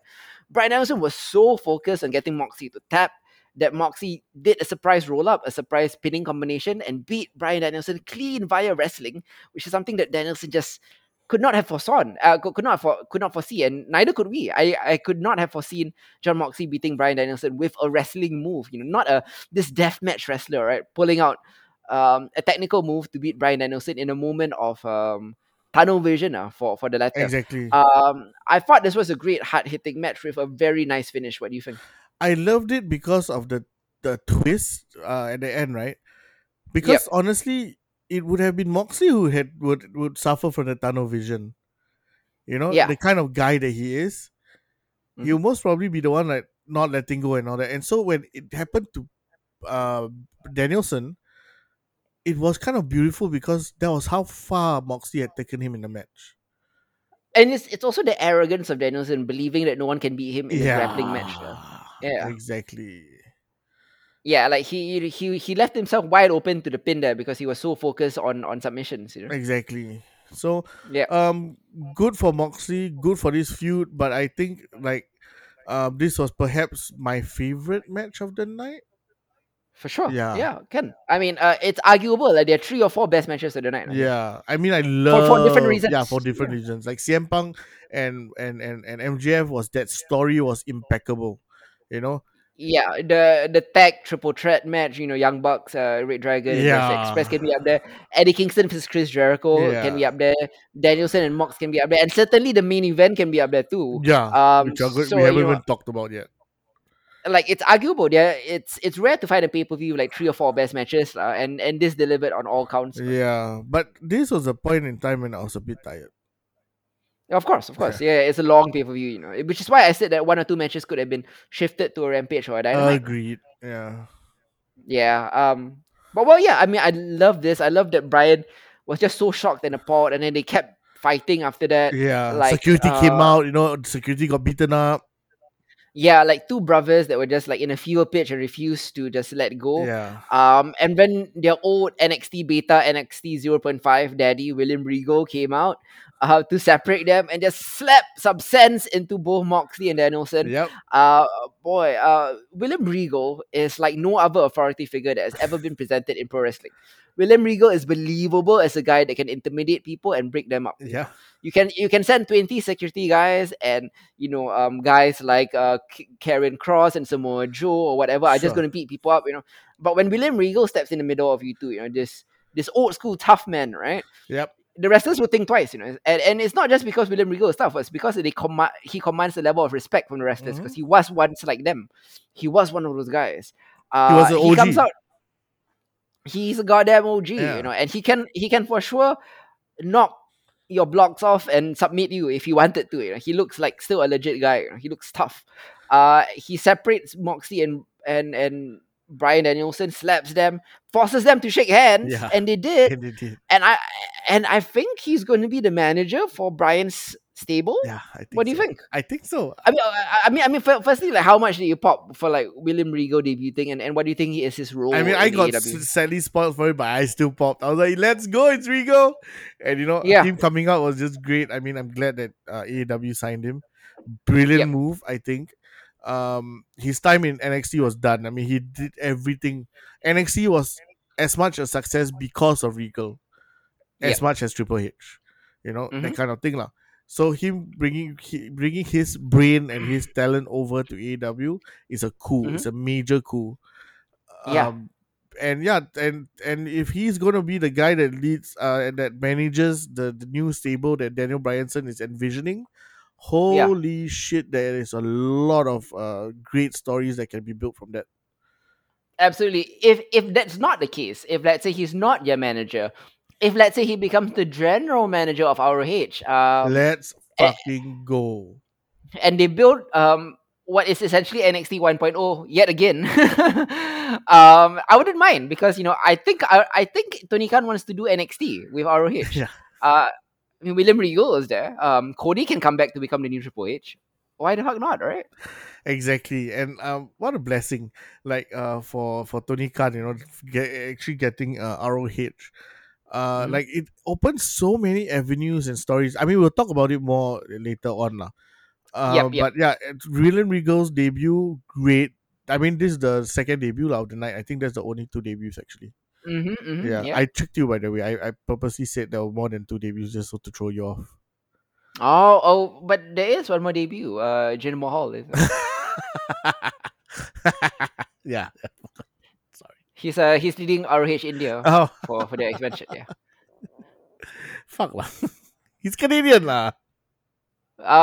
No, no. According to kayfabe, he's Indian. Okay. So is Veer, by the way, who has not come. Okay, to be fair, Veer is really Indian. Correct. Yeah, yeah, that's true. Lah. But Veer has not come, lah, despite what is it now? Let me quickly Google this. 7 months of Veer is coming. Veer has not come yet. William Regal has managed to quit and join AEW in the middle of Veer is coming. Regal has come before Veer. Mm-hmm. Veer really got stamina. He just refuses to come. It's amazing. Yeah. Um, Oh my god. After this match, I don't know if you follow like Pete Dunne on Twitter. Mm-hmm. But during the initial NXT UK tournament, the one where Tyler Bate won. Yeah. The first NXT UK tournament, Pete Dunne was just beating up all his opponents after the match, breaking fingers, breaking arms, destroying people. Yeah. All the way throughout the NXT UK tournament, to the point where he was wreaking so much havoc that when he went through the gorilla position, suddenly the camera pans up to William Regal, and William Regal just takes him by the scruff of the neck and pins him against the wall and says, "Stop!" And then Pete Dunne really did stop, lah. So he posted a gif of that moment, and then he tags Moxie and Brian Danielson, and he says, "Yeah, it's happened to all of us." When William Regal says stop, you You stop. stop. Yeah, that was fantastic. I loved It it. I loved was. it. If only William Regal was just camped out by the NXT car park, all those kidnappings would not have happened. Oh yeah. Yeah, that was like the most dangerous place in Florida. I know, yeah. That's why they don't do things backstage. It only happens in the parking lot because William Regal is not there. Yeah. Next up, we have a surprisingly fun Tornado 6-man tag. I thought this was going to be a cool down match. God damn it, there's so many things here that got me hyped. Darby Allin, Sammy Guevara, and Sting Mm-hmm. versus the AHFO. Mm-hmm. Supposedly only Andrade, Isaiah Cassidy, and Matt Hardy. Mm-hmm. But everyone in the AHFO got involved. Yeah. Private Party, both members of Private Yep. Party. Mark Quinn got in Yep. there. Jose, the assistant, was taking fucking bumps. Yep. Out there. Butcher and the Blade came out and everyone. So this was essentially a 7-on-3 match. I was like, And guys, they, this is supposed to be a cool down. oh, there was no cooling down here, man. This was fucking no psychology, balls to the wall. People jumping off 62-year-old people jumping off balconies. Sammy Guevara delivering a Spanish fly off a balcony onto two tables, which I think legitimately knocked out Isaiah Cassidy, by the way. Yeah. Jose, the assistant, was covered in a trash can and just got one of the, Darby Allin's Tope Suicidas are fucking bullets, and he just took that like straight to the body. And it's amazing that Darby landed on his feet after that. It was crazy. They brought all over the arena. There was so many crazy It spots was. here, and I mean, the Spanish Fly is not even the craziest spot. It It's was not. a 62-year-old thing. Yeah, jumping And through all 9 tables. the stuff they did here was mind-boggling. This felt like old school ECW. What do you think? Yeah, I think oh my god, it was just beautiful. It was supposed to be a cool down match. I was like going to like take a pee or something, and I had to pause to take a pee lah. But anyway, you know what I mean? Yeah, It was yeah, that yeah. feeling like, oh my god, I can't miss this. And Yep. damn, there was so many moments. Yeah, Sting's moment I think was the best, just Mhm. because of his age. North of 60. As But the JR Spanish said. Fly off the balcony onto Oh, the the tables was tables! also Oh my god, that fucking was insane. Right? Guevara and Cassidy, I think. Right? Yeah, it was Guevara and Cassidy. Yeah, that was Guevara and Cassidy. that was beautifully done. Oh my god, like Mhm. that was basically me. It was just me saying, "Oh my god," a lot of times. Yep. Like I was so many fun moments. Like I mean, Mhm. yeah, it was. Yeah, a lot of people can complain that it's like overbooked or whatever lah. But Mhm. honestly, when you are the match that was supposed to be a cool down match between two great matches, Mhm. go all out lah. You know. Yeah, yeah. I actually feel right. Like I enjoyed this match so much, right? But wouldn't this have been given more time and more room to breathe if this was the Dynamite main event? Oh yeah, hell yeah. Yeah. So, because I think like you could have cut down easily 30 minutes to 45 minutes when you see a review, and I Agreed. think this is one of the matches they could have cut if they Yes. wanted to. Yes. I mean, I'm not saying it was a bad match at No. all. I No. had No. so No. much No. fun No. with this, but I think the one consistent complaint we've had with AEW pay per views, which we have loved Mhm. all from the beginning, I think they've never delivered a bad pay per view. It's just that they've been a bit too long. Overbooked. Yeah, and they could have like 3 or 4 less matches, and some matches could have been main event next Wednesday or next Friday, Yeah. and this is one of those as well, Yeah, lah. and that's the thing that I feel that AW will slowly figure out also. Like your pay per views are that too long right now. Like if you just Mhm. cut these 3 matches, it'll be a perfect pay per view. Yeah, I'm not saying that they need to deliver like 4 match pay per views like takeovers. Like takeovers used to be 4 or 5 Yeah, but matches, that's right? different. Yeah. But why not 8 matches? I think 8 matches is fine. Like, I think like 11 to 12 matches is too much. Yeah, You I know. also tired. Yeah, exactly. But in any case, no matter how tired you are, no matter how long of a pay per view was, there is no way you couldn't get hyped for the main event because the Adams delivered a fucking barn burner bagger. Mm-hmm. An NXT 1.0 styled Mm-hmm. match. Again, like, I love the variety. You got the fucking ECW Spot Fest, you Mm-hmm. got the ladder match, you got the brutal hockey fights between Eddie Kingston and Chris Jericho and Bryan Danielson, John Moxley, and all of that. And then you got the classic indie NXT 1.0 Yep. ROH style match between Hangman Page and Adam Mm-hmm. Cole. Before I even get into the match, Adam Cole coming out to Halo gear. Uh, it's a bit unintentionally funny, It don't is you think? because he's tiny. Because he's so small, it made Adam Cole look smaller than he Yes, is. because the Master Chief is like a huge motherfucker. Yeah, and Adam Cole doesn't need to call attention to how small he Yeah, is. and this kind of called attention to it. Yep. Yeah, you're right. hmm Ayo. I love Hangman Page coming out to the rainbow tassels. Yeah, me too. Representing the LGBTQI Mm-hmm. community in Florida, which recently passed the Say No Gay law. Mm-hmm. Whatever, but it was a very subtle thing, just showing support. Yeah. The match itself, though, what popped me the most before I even get into the match, right? What popped me the most was the fucking crowd that was just having so much fun in Yes. this match. They were like, let's Um, go, Adam. but Let's Go Adam Chan started it, and then it evolved into Dueling Chants to Let's Go Adam and Adam Sucks. Yeah.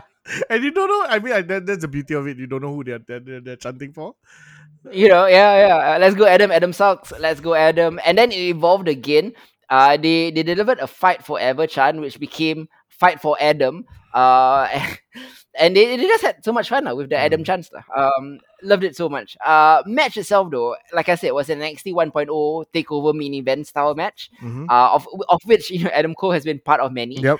But also Adam Cole has been part of many ROH mini event style match against Adam Page himself lah. So these two clearly have a lot of chemistry. Mm-hmm. And they sold me on 4, 5, 6 different false finishes. The sequencing in this was incredible. The precision was Yeah. incredible. The choreography was incredible. The Hell yeah. chemistry was incredible. Sure, you could say that it was one of those like super kick parties that the elite loves to give, but when the super kicks are this precise and so well delivered and so Yes. perfectly timed, boy, I mean, I can't fault it lah. Everything from the Dead Eyes to the Panama Yeah. Sunrises to Buckshot Lariat, all the moments hit for me and sold me a bill Correct. of goods. Man, what do you think? This was my personal favorite match. Of it. Yes. So I couldn't be more hyped. Like I thought I was hyped up for the night already, and this really brought it to another level. Yeah. I had no issues with the super kicks just because there were always a Mhm. reason for it. Or Yeah. it led to another crazy sequence that also had a reason to exist. Sorry, excuse me. The discus elbow to pump kicks exchange between the two. When Hangman Page tried to do a moonsault and then got super kicked in the face. What Exactly. perfect timing, Yeah. Yeah, And incredible. how they tried to cut each other off from finishing their main, what do you call it, their finishers and all that great Y- stuff. Yeah. I liked how there was barely any interference, like even though the people did come out. Red Dragon tried to interfere, but Dark Order came out Exactly. to prevent the interference. And they've addressed the one complaint that I've had about Hangman Page is that why does he keep getting outnumbered? Dark Order has like fucking 79 million members. Yeah. Like 17. Hangman Page can easily outnumber any faction that goes up against him. Yeah. There literally was like double the amount of people that came out for him. No, more than that, Like, triple actually. like even if Kenny Omega and the Bucks were there, Like even if Don Callis was there and everyone, they will still be they will still be outnumbered double or triple By Dark times. Order, yeah. Dark Order has a lot. I mean, 79 million is a lot, but they legit have like 10 to 12 members. It's a lot of people.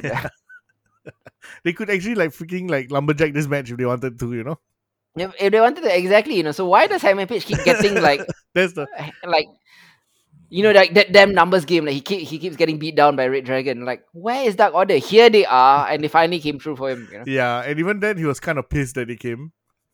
Yeah, yeah. Like he actually pushed them into Red Dragon. Red Dragon, Like he was the cause sparking of them fighting. sparking the brawler. Yeah. Yeah, yeah. Yeah, so that was interesting. But yeah, so because even with that kind of interference, it didn't matter because it didn't take away from the match itself. And the Yeah, way that like yeah. Britt Baker and her interference actually took away from the match. Yeah. Correct. So Yeah. this again showcased wow, these two guys are just powerhouses. Like Page is a deserving champion. He has been proving it with his Hmm. defenses so far. Hmm. And Cole was the number one contender. You can tell from just how close he got to And actually his winning. 11-0 record, like he's clearly the number one contender in kayfabe, in rankings, Yeah, in in everything, lah. everything. In terms of name value as well. Yeah, and also how Um, he performed in this match. You know, Absolutely. I mean, but I had no doubts that Adam Cole will perform, lah. hell yes, of course. Nobody has any doubts when Adam Cole is in the match. Yes, And and I think the time has passed for you to doubt Hangman Page. Like hell yes, when will you stop doubting Hangman Page? How many 5-star matches does he have to deliver for you before to stop yeah, doubting him? he's at that level. Yeah. He's already at the level of the Kenny Omegas and the AJ Styles and the Okadas. Let's look at Hangman Page's title reign. When he won it against Kenny Omega, was that not a 5-star match? Was His two classics with Brian Danielson, were they not 5-star fucking five matches? star matches, man. But Texas Death Match against Lance Archer, was that Oh, not a that five was star an match? insane match. That was a 5 star. Where he delivered a buckshot lariat off a referee when the ropes were Exactly. cut down. And this match with Adam Cole, like, when will you stop doubting Hangman Page? I have stopped a long I time also, ago, but I just know. I still see on Twitter it's like, oh, Hangman Page is not really the top guy. I mean, come on. Like, Dude, how many? he has closed Yeah, so many pay per views with great matches. yeah, yeah, yeah. Yeah. Exactly. Like I don't see what else he can do now. IWC sometimes is just weird, Yeah, You can yeah, never please them. yeah. It's bizarre. Yeah. The closing sequences in this match, boy, at several moments, I legit thought they were going to switch the belt. Yes, agreed. The Panama Sunrise and then the boom. Oh my Uh, god, yes. but then I love that Excalibur explained He it's didn't because take he off didn't his lower yeah, he did lower knee his pad. knee pad. Yeah. God damn that! I love that when Hangman Page also did the boom. It wasn't his finisher, so he still had to do the buckshot lariat at the end. He was smart enough to do that. Exactly. Like all the movements in this thing made sense. Yeah, maybe one or two too many false finishes, but in the end, I don't mind. Neither did I. Yeah, yeah. Yeah. I've kind of ranted about this match. Give me your thoughts. No, I was in it throughout the entire thing. Like even though I was hell of a tired right now. Okay, like my whole body was just like on the verge of giving up already in terms of sleepy and all that. But this match pulled me out of that stupor. Yep. And I was like, let's freaking go. Um, I didn't doubt a single minute that this match was going to deliver. It delivered everything that I wanted from a main championship match. Mm-hmm. I really had fun with the back and forth. The last 15 minutes, I think the sequences were just on point. Mm. A 15-minute closing sequence that Yeah. had me on hooks. I thought like at any moment it could have ended. Yeah, exactly. So that was brilliantly done. Mhm. Yeah, you can say it's a tad, yeah, like a bit too many false finishes, but I think it doesn't matter just because of the action that was given. Yeah, yeah. It's a complaint slash A nitpick. celebration. Yeah, A nitpick like that we've had frequently with NXT main events, right? Like how many exactly. times can Johnny Gargano kick out from the Eric Crash or whatever, things Yeah. like that. And particularly Johnny Gargano versus Adam Cole was a victim of this type of thing too, as well. Yeah, But I hadn't seen this type of match in so long because NXT 2.0, it's different. doesn't have is different. That I kind of missed it and I loved seeing it again. Yeah. Mhm. Yeah, and so Yeah. again, this is another 5 star match from yours truly, Adam Page, Mhm. and again another 5 star match for Adam Cole. So whatever lah, that's exactly what I Uh, expected. where do you see these two going from here? I think Adam Cole is quite obvious, like the Elite Civil War is It's his his next thing. step, Yeah. right? Who is the next challenger for Adam Page, you think? Well, that would depend on the. Oh,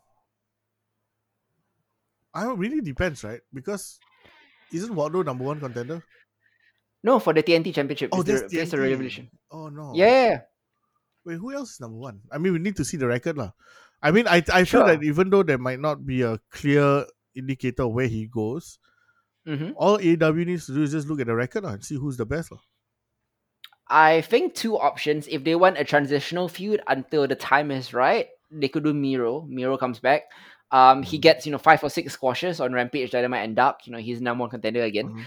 Mhm. He takes on Adam Hangman Page for a brief 1-2 month feud. His next eventual real feud will be CM Punk, I think. Yeah, but once CM Punk gets untangled from the whole MJF story, lah, obviously. Yeah, that's why I said like, Yeah. oh, we can give him Miro for Yeah, one yeah, month, yeah. So and then transitional using Miro and then CM Punk. Yeah, okay. yeah, and this is when CM Punk turns heel against a guy that the crowd loves, Hangman Then can Page. I ask, what do you think about this whole faction this supposed faction that's going to be built by Brian Danielson? Where do you see that faction going? Yeah, they have a couple of things. That faction with John Moxley, they're going to start recruiting. Number one, their first feud is going to be against 2.0 and Daniel Garcia because they want Daniel Obviously, Garcia next. yeah. Then that will go on for about a month. They recruit Daniel Garcia. Then they're going to go after best friends because they want Wheeler Yuta. That is their next feud. So that's 4 or 5 months settled already. Hmm. Yeah, 2.0 and Daniel Garcia, and then best friends, and then Nightmare Family because they want Lee Moriarty as well. And after all this, right? Mm. What's next? Like, I mean, like after they have done, because this is the recruitment phase they're talking about, right? But that's like a good 6 to 8 months of No, story I know, already. I Like know. But once you that's have three feuds. done, you have recruited the best of the best, right? You're the faction, the dream faction that you're recruiting. Then hmm is it like then from there you can do like tag team stuff, you can do singles championship runs, that kind of thing, lah, right? They can go into many different directions, lah.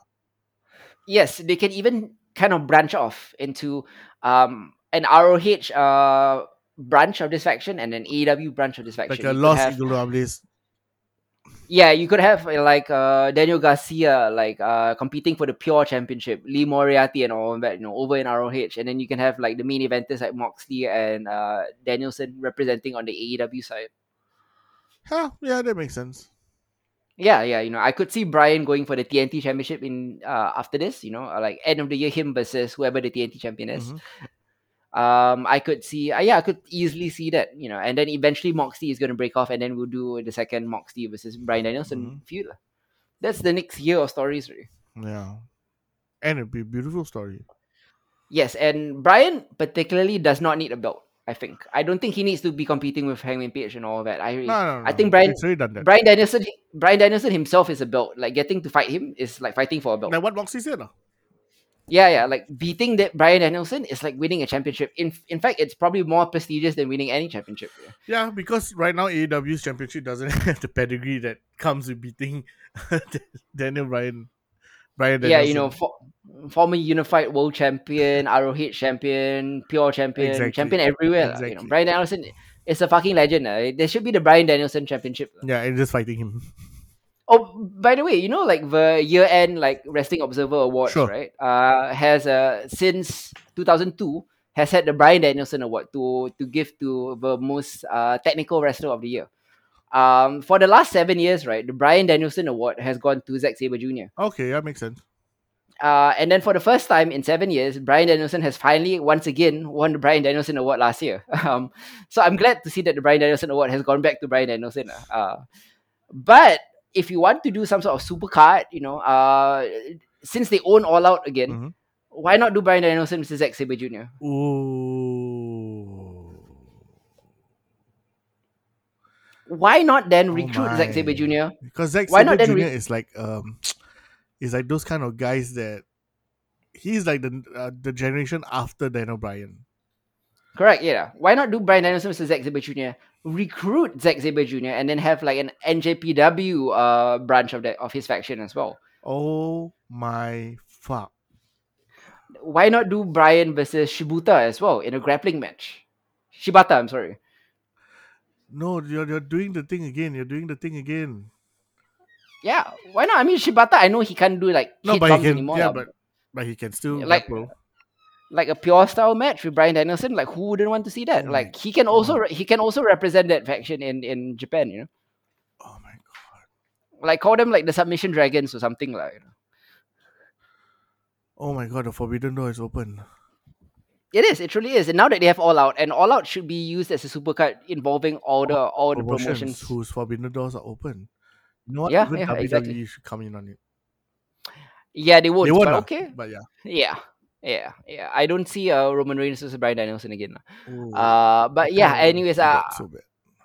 how would you rate AEW Revolution 4.5 out on of the 5. It's an A grade lah. Hell yeah, A grade. Yeah, it's an A grade for me as well. Yeah, easy A. My my goodness, an Easy A, which is also a great movie starring Emma Stone, Yeah, which you I should like. watch. Yeah, it's an adaptation of Scarlet Letter, which is Yep, also a great book, which you you should should read. read. Yes, that has been it for our literature Review. uh review. Next up, let's talk about Tony Khan dropping the bombshell, something that we kind of figured out Yeah. already lah, from the speculations and Mhm. all that. But Tony Khan has purchased Ring of Honor. It's important to note that AEW is not absorbing Ring of Honor. Tony Khan Yeah. owns Ring of Honor. Yeah, yeah, yeah. He's going to keep running it as a separate sister promotion to Mhm, AEW, mhm. perhaps as a feeder league, perhaps as a NXT. What do you think Tony Khan does with ROH? Honestly, the possibilities are limitless. Okay, he can do whatever the fuck he wants since he owns it. This is not like, and he can learn from the mistakes of, when WWE purchased WCW. Yep, All yep. those mistakes that happened with that buying. Uh, Tony Khan saying on the mic that Shane's not here is I hilarious, know by the way. Yeah, exactly why I brought that up. yeah. And so to use ROH, which has a brand name that, I mean, apart from the couple of the past few years, the Yep. brand name of ROH has always been great wrestling prospects. Mm-hmm. Like all the great wrestlers came from ROH, Yep. you know, and so I feel that rebuilding that would be a number one priority lah. Mm-hmm. Therefore, a more developmental, a more a sister promotion, but where the focus is on developing the next wrestling superstars lah. Which I mean, to be honest, which ROH has always been. Yeah, exactly. Yeah, but Yeah. the past few years have been a bit. It's been a bit off in its course because they were just basically poached to relentlessly, and with the opening of Mm-hmm. AEW and all that, like they really had no talent left. And then Absolutely. the Me Too thing that swept across the wrestling world as well. Mhm. Took out so many more talent. So like they were just in a drought lah, basically. Yeah, I mean, we say drought lah, but they still have. I mean, now with the purchase of ROH, they get their champions. Yeah, they do. Roosh, Bandido, Mm, Jonathan Gresham, mhm, Diana Perazzo mhm, are all great champions that ROH has mhm, right now. mhm, Currently, mhm, mhm. they could easily be the four pillars of RH. um Tony Khan's ROH. You bring over people like Serena Deeb and all that. Serena Deeb, by the way, is another person that should join Brian Anderson's stable. Yes. And Diano Perazzo fits in there as well. Jonathan Gresham fits in there as well. The current PR champion. He is so fucking good. They have so many guys, and all those guys who are stuck on Dark, who are stuck on Elevation. I think close down either Dark or Elevation and bring them over to ROH Yeah, to be like their basically just merge all that together. to be their mid card. Yeah. I think like the Dark and Elevation guys can be ROH's mid card. Yeah. So let me And just quote Tony. So he mhm, says that I'm going to be the booker, and there's a reason for that because I'll be bringing young wrestlers, and they have a lot of young wrestlers, and I think we're very successful here, and we're doing very well here. There should be a yep, ring of honor, and I think I've got the resources to present a better version than anybody else can. of course, Yeah. and suddenly like ROH's return in April, which was announced last year already, the Supercard of Honor show on WrestleMania weekend. Suddenly it becomes a must-watch show. Yeah. Suddenly Supercard of Honor becomes like something that I just want to see. Are they going to do Gresham versus Danielson or something? I hope so. Because they can if they wanted to. Yeah. Like what better way to kick off the new era of Supercard of Honor of ROH than with a real Supercard featuring NJPW stars, AEW stars, whatever lah. Exactly. And also don't forget, one of the most important things about buying a wrestling company is its video Yeah, library. Yes, now they have so much content Yep. to sell to HBO Max if they wanted to. Yep. They can combine it, AEW and ROH content. They can sell to HBO Max. Hmm. They now own the footage from All Out, which is hilarious because AEW doesn't own the footage from All Out. ROH did, so they can use that finally. They can finally bring back All Out, Yeah. as a legit supercard in the mid year during the summer, Yeah. where they once again invite ROH people and JPW Yeah. people, NWA people, and all that to make one legit supercard. It's so exciting. The prospects are Exactly. endless. I'm just Yeah. worried about what were the fine print that he had with Sinclair. Hmm. So I mean, maybe it does hamstrung him a bit here and there, but I don't think so. I mean, we'll see, like, because apparently the assets of ROH are still being transferred over. Like it's going to be it's not going to be a quick process, like, there's a lot of things that needs to be transferred over, like. Of course, Yeah, yeah. Like a transfer of this size will take a few months, yeah, lah. and Tony Khan knows how hard it is to build. I mean, not that he's building it from scratch, lah, but Mhm, he knows the processes and all that to resurrect a whole brand. That's going to be mhm. interesting. Like, remember, like when Danielson and Adam Cole and now Swerve is here and everything, we were a bit worried that AEW's roster is a bit bloated. Yeah, not anymore. Is with two promotions is not anymore. Not anymore. They have the perfect size for two promotions right now. Exactly. You Yeah, know. and they can Um, hire more people if they wanted to right now, man. Because ROH really requires it. I mean, especially when it comes to young wrestlers, lah. Johnny Gargano is out there still. Booms. There you go. Johnny Gargano would be a great ROH champion. Johnny Gargano versus Rouge, Oh my god, dream boy, match right there. for the ROH title. Whoa, that Yeah. would be Rouge great. is super underrated, by the way. Both of ROH's Rouges, Rouge and Bandido are very underrated. Underrated, yeah. Because you don't watch Uh, Triple A, you don't watch all this kind of like lucha heavy stuff, right? So we don't really know. I mean, apart from you, lah. Rouge is from C Metal, Sorry, so sorry, yeah, it Sam just goes Aaron. to See, I don't even it know. goes to show. Yeah, I was just about to say, yeah, you prove your point. Now. You really Exactly. don't watch Yeah. football. Yes. But yeah, Rouge and Bandido versus any of these guys, you could Bray Wyatt is still out there. Exactly. I mean, He'll be great on come on. ROH. Yeah, Yeah. he could do his whole whatever new gimmick that Bray Whatever he Wyatt comes wants, up lah. with lah. Let him go. You Whatever know. whatever he wants. Yeah. I'm so excited to see Supercard of Honor. We will be reviewing that alongside WrestleMania 38, and I have a feeling that we'll talk more about our Supercard of Honor than WrestleMania 38 that week. Oh hell yeah! Yeah. I mean, I Oh am not boy. excited at all. I mean, okay lah, good for Ricochet that he's the IC champ lah. Yeah, yeah. Yeah. Think they're gonna do Diano Perazzo versus Serena Deeb at Supercard of Honor for the ROH Women's Championship, and boy, that's gonna be one hell of a grapple fuck. It's gonna be great. Yeah, let's delve into some of the miscellaneous topics that have. Sure. Unless you have any last thoughts about ROH I'm before just we move on. excited for it. That's all. Okay, cool. Let's move on to Cain Velasquez getting arrested for attempted murder. Yeah. If you had this on your 2022 bingo card, I don't believe you. Nobody saw this coming. So apparently, one of Cain Velasquez's relatives has been repeatedly molested by a This certain person, man. by this man, over 100 times apparently, Yep. according to A lot the of times. records. Yeah. So I can imagine the rage and the fury that Cain Velasquez Yeah. felt. I'm not necessarily blaming him for trying to shoot him, Nope. because who knows? Like, I might have done the same thing in his position. Anybody I would have done the mean, same thing in yeah, his position. exactly. I mean, a loved one is being traumatized on a day-to-day basis.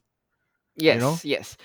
But at the same time, can I condone Cain Velasquez Vigilantism. shooting into a car of three people? Mhm. And in the end, the guy who got shot was not the guy who Was the molested father, his right, relative. of the guy? Yes, the stepfather. So he shot an innocent man. So this whole I have utmost sympathy for Cain Velasquez, as I already said. Yeah. Like, I think I would have done what he would have done as well. Mhm. I think it's totally justifiable, but I don't think it's justifiable that he shoot a car full of two innocent people, including without including the perpetrator. There were two innocent people in a car, and the guy ended up getting shot was an innocent person. So this whole free Cain Velasquez, free Cain campaign, to me, is a bit misguided, because I think Cain should be punished for shooting a guy that had no relation to this whole thing. Yeah. He Keep in mind, an innocent man was shot. Yes, I understand, like, I mean, how he was feeling. I feel that there should be some leniency just to account for what was happening lah. Like I feel that this was more of a rage fuel, passion fuel kind of. It's not premeditated to that extent. Mm-hmm. Like I mean, premeditated to an extent where he went down and chased the fucker for 11 miles in his car lah. Yep, yep. Yeah, Yeah, but in the end, he still shot the wrong guy. he did shoot the wrong Shouldn't he guy be? lah. Shouldn't like I'm not even talking about the vigilantism and all that. I'm talking about he shot the wrong guy. Shouldn't he be in jail for at least a while, like some sort of punishment for that? I mean, definitely needs some punishment. I mean, just like 20 years is a bit long lah. You know what I mean?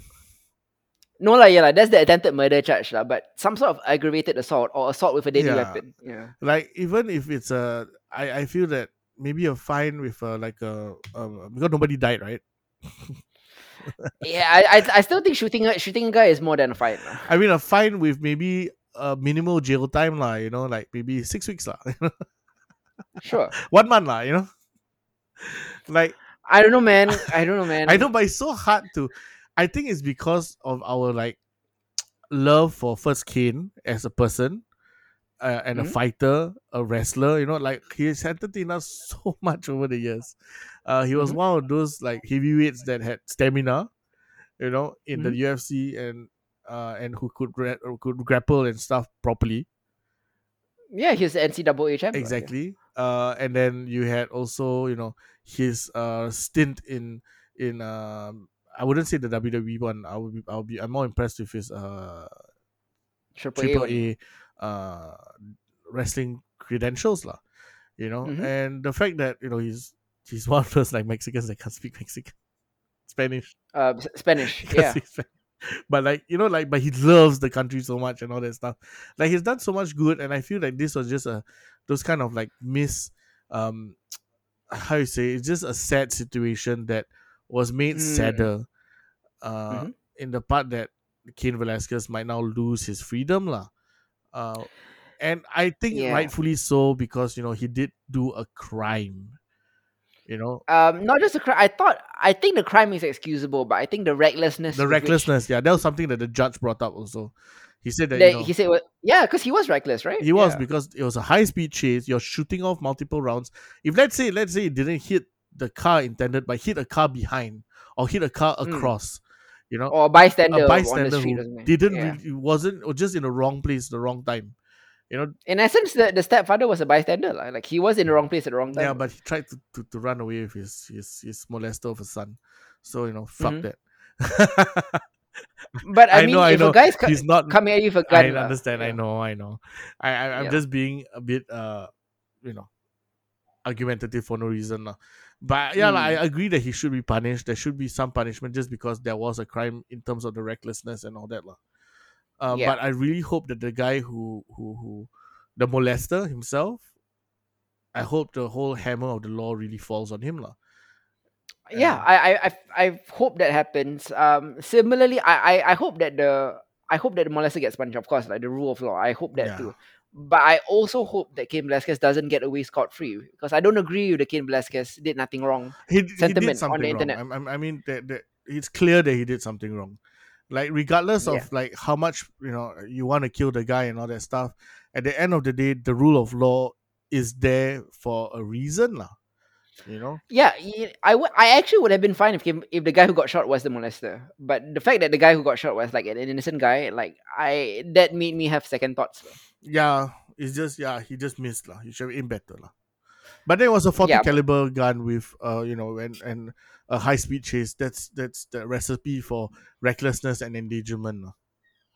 yeah, indeed. Yeah. Boy. Yeah. Let's move on to another disgusting person. Vince McMahon Hey. was recently on Pat McAfee's podcast to talk about all things. This is his first non-kayfabe interview in years, in a decade, I think. Yeah. And he talked very freewheelingly, very candidly to Pat McAfee on his For an hour podcast. and a half. What are the things that we learned from Vince McMahon's interview with Pat McAfee? I did not watch the podcast, but Hardy did. So fill me in on all the various things that Pat McAfee managed to draw out of Vince McMahon. Okay, first of all, for some reason, Pat has this ability to make people at ease whenever he interviews them. Sure. just maybe because he's a dumbass and he's an quote unquote idiot lah, so Yep. people are always very comfortable in just talking to him because he doesn't make you feel like as if this is an interview. It's just more conversation. And Mhm. so Vince, I think, fell into that. I mean, Mhm. he was wearing a suit with sneakers, by the way, Okay. like running shoes. Okay. Already cute already. He managed to get Vince quite emotional over things Mm. like the Undertaker, where he's going to induct the Undertaker into the Hall of Fame. Yeah. Oh, by the way, Vader was recently announced Yes, also. Yeah. just like a few hours ago or something. Mhm. Yep. Good on that. Yeah, Vader deserves it. Yep.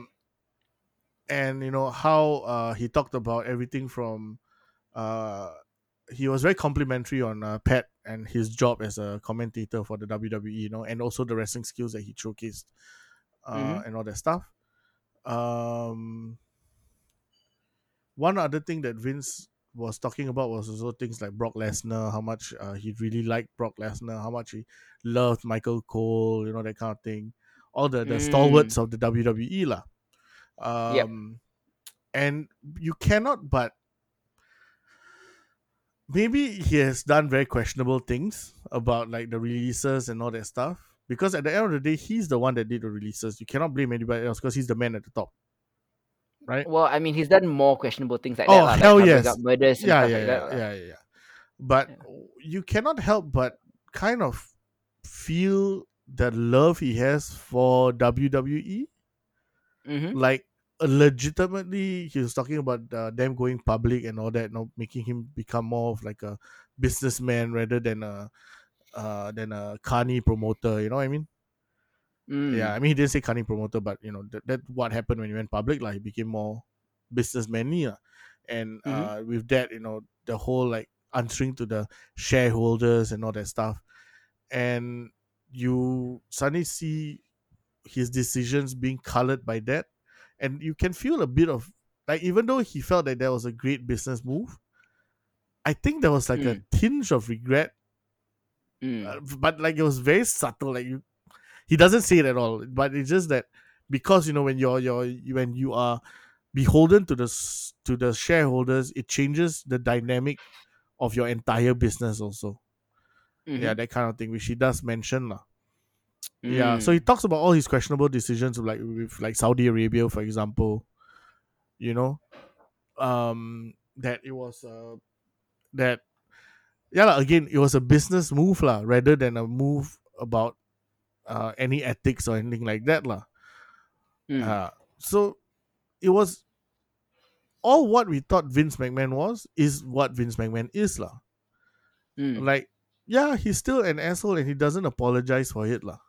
You know, Mm. um, it's just that I was just taken off guard just at how relaxed he was during this conversation.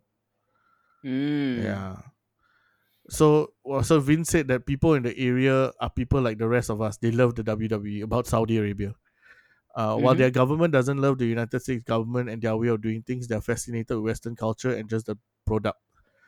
Then Mm. WWE already has a major presence there, as they do with many countries around the globe. That's one of his ways to Mm. justify the whole why they went there. Like it's more for the fans rather than the government. But then the government is the one that's paying you the $200 million. Mm. Yeah, that kind of thing. Um, yeah, I feel that a lot of fans wrestling fans, if they watch this, um, they'll just see Vince as being a businessman first and foremost, lah. That he's doing things for the WWE, for the good of the WWE, which might not be for the good of the WWE talent. You Mm. know what I mean? I feel that that takes priority. But I feel that if you showed Vince some sort of like loyal, like if Vince thinks that you're those kind of loyal guys, right, is right and die lah. Yeah, Mm. especially when he's talking about the Undertaker and all that, because Undertaker really went through everything with him from Monday Night Wars and all that stuff. Like Undertaker was bigger than the WWE at that moment of time in the Monday Night Mm. War, and he did him not moving, or there was no conversation at all about him moving at all. Like it Mm. was, he was so certain about Mark Calloway's decision to stay with WWE that they didn't even have a talk about it. Mm. Yeah, so that was quite interesting, I thought, and therefore Mm. why Vince is so loyal to that guy lah until he can't wrestle, so he still put him on the card. Mm-hmm. Yeah, because a lot of the last part it was the last part of Undertaker's career. As much as you think that it was Vince forcing it on him, I think it was really the Undertaker forcing Vince to put him on. Mm. Yeah, so that's something interesting like I mean I can't wait to see the induction. I want to see what Vince says about the Undertaker, Mm-hmm. and I can't. Vince is not going to let the WWE go. He's not going to retire. People who think that he's going to retire is not. He's going to die as the chairman of the WWE, as the head of the WWE, Mm-hmm. because he doesn't see this as a job. It's a way of life for him. Yep. So until he might outlive all of us. Mm. And yeah, because he's outlived so many people already. Mm. Yeah. So yeah, the WWE is in a very precarious place, but then I feel that they are still way too big to even focus on any other competition.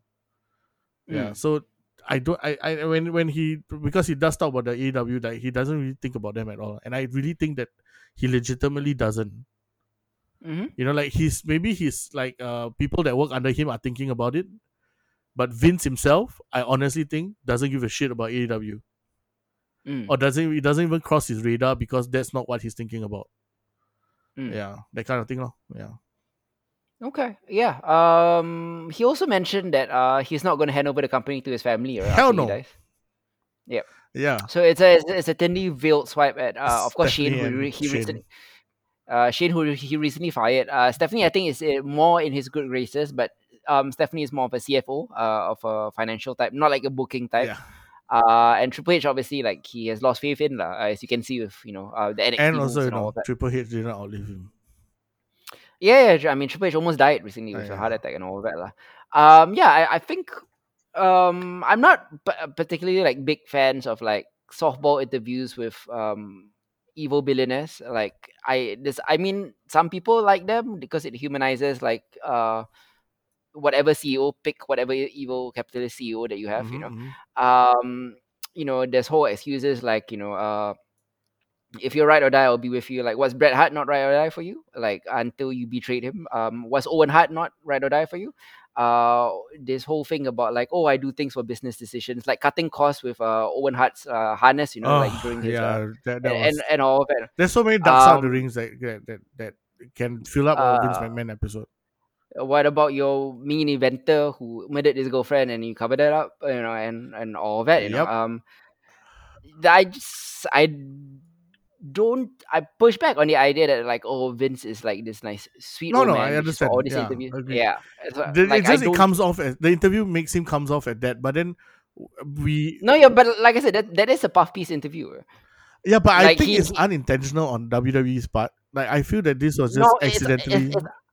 it's unintentional, and the reason he goes on Pat McAfee is because Pat McAfee is a huge fan. He just wants to ask about fan Yeah, things, yeah, yeah. Of course, and he's so in awe on Vince McMahon. He's not going to ask Vince it's about his boss. Cody. Yeah, he's not going to ask Vince about Cody, for example, which is probably the biggest thing that's happening in wrestling right now. Like, where is Cody? Are you signing Cody? I Things like agree that. with you, no, but I think right that those kind of decisions are above his head. Like not above his head, but rather is like in the lower pay grades are the ones that are making this decision in the end. No, I'm talking about Pat McAfee. I'm talking about Pat Oh yeah, McAfee why? being like not a good interviewer. Oh yes, hell All no. he, Yeah, yeah. He's definitely not a good interview in terms of. Pat He's not a journalist. That's like 100%. Pat McAfee is so entertaining in so many ways, as a personality, as a He's an commentator, entertainer. as a guy, but Yeah. like, he the reason Vince McMahon accepted this Pat McAfee interview is because he knew it was going to be softball questions And with a we big chill. fan who is in awe of him. Like he would never ask like hard hitting questions, Yeah, or 100%.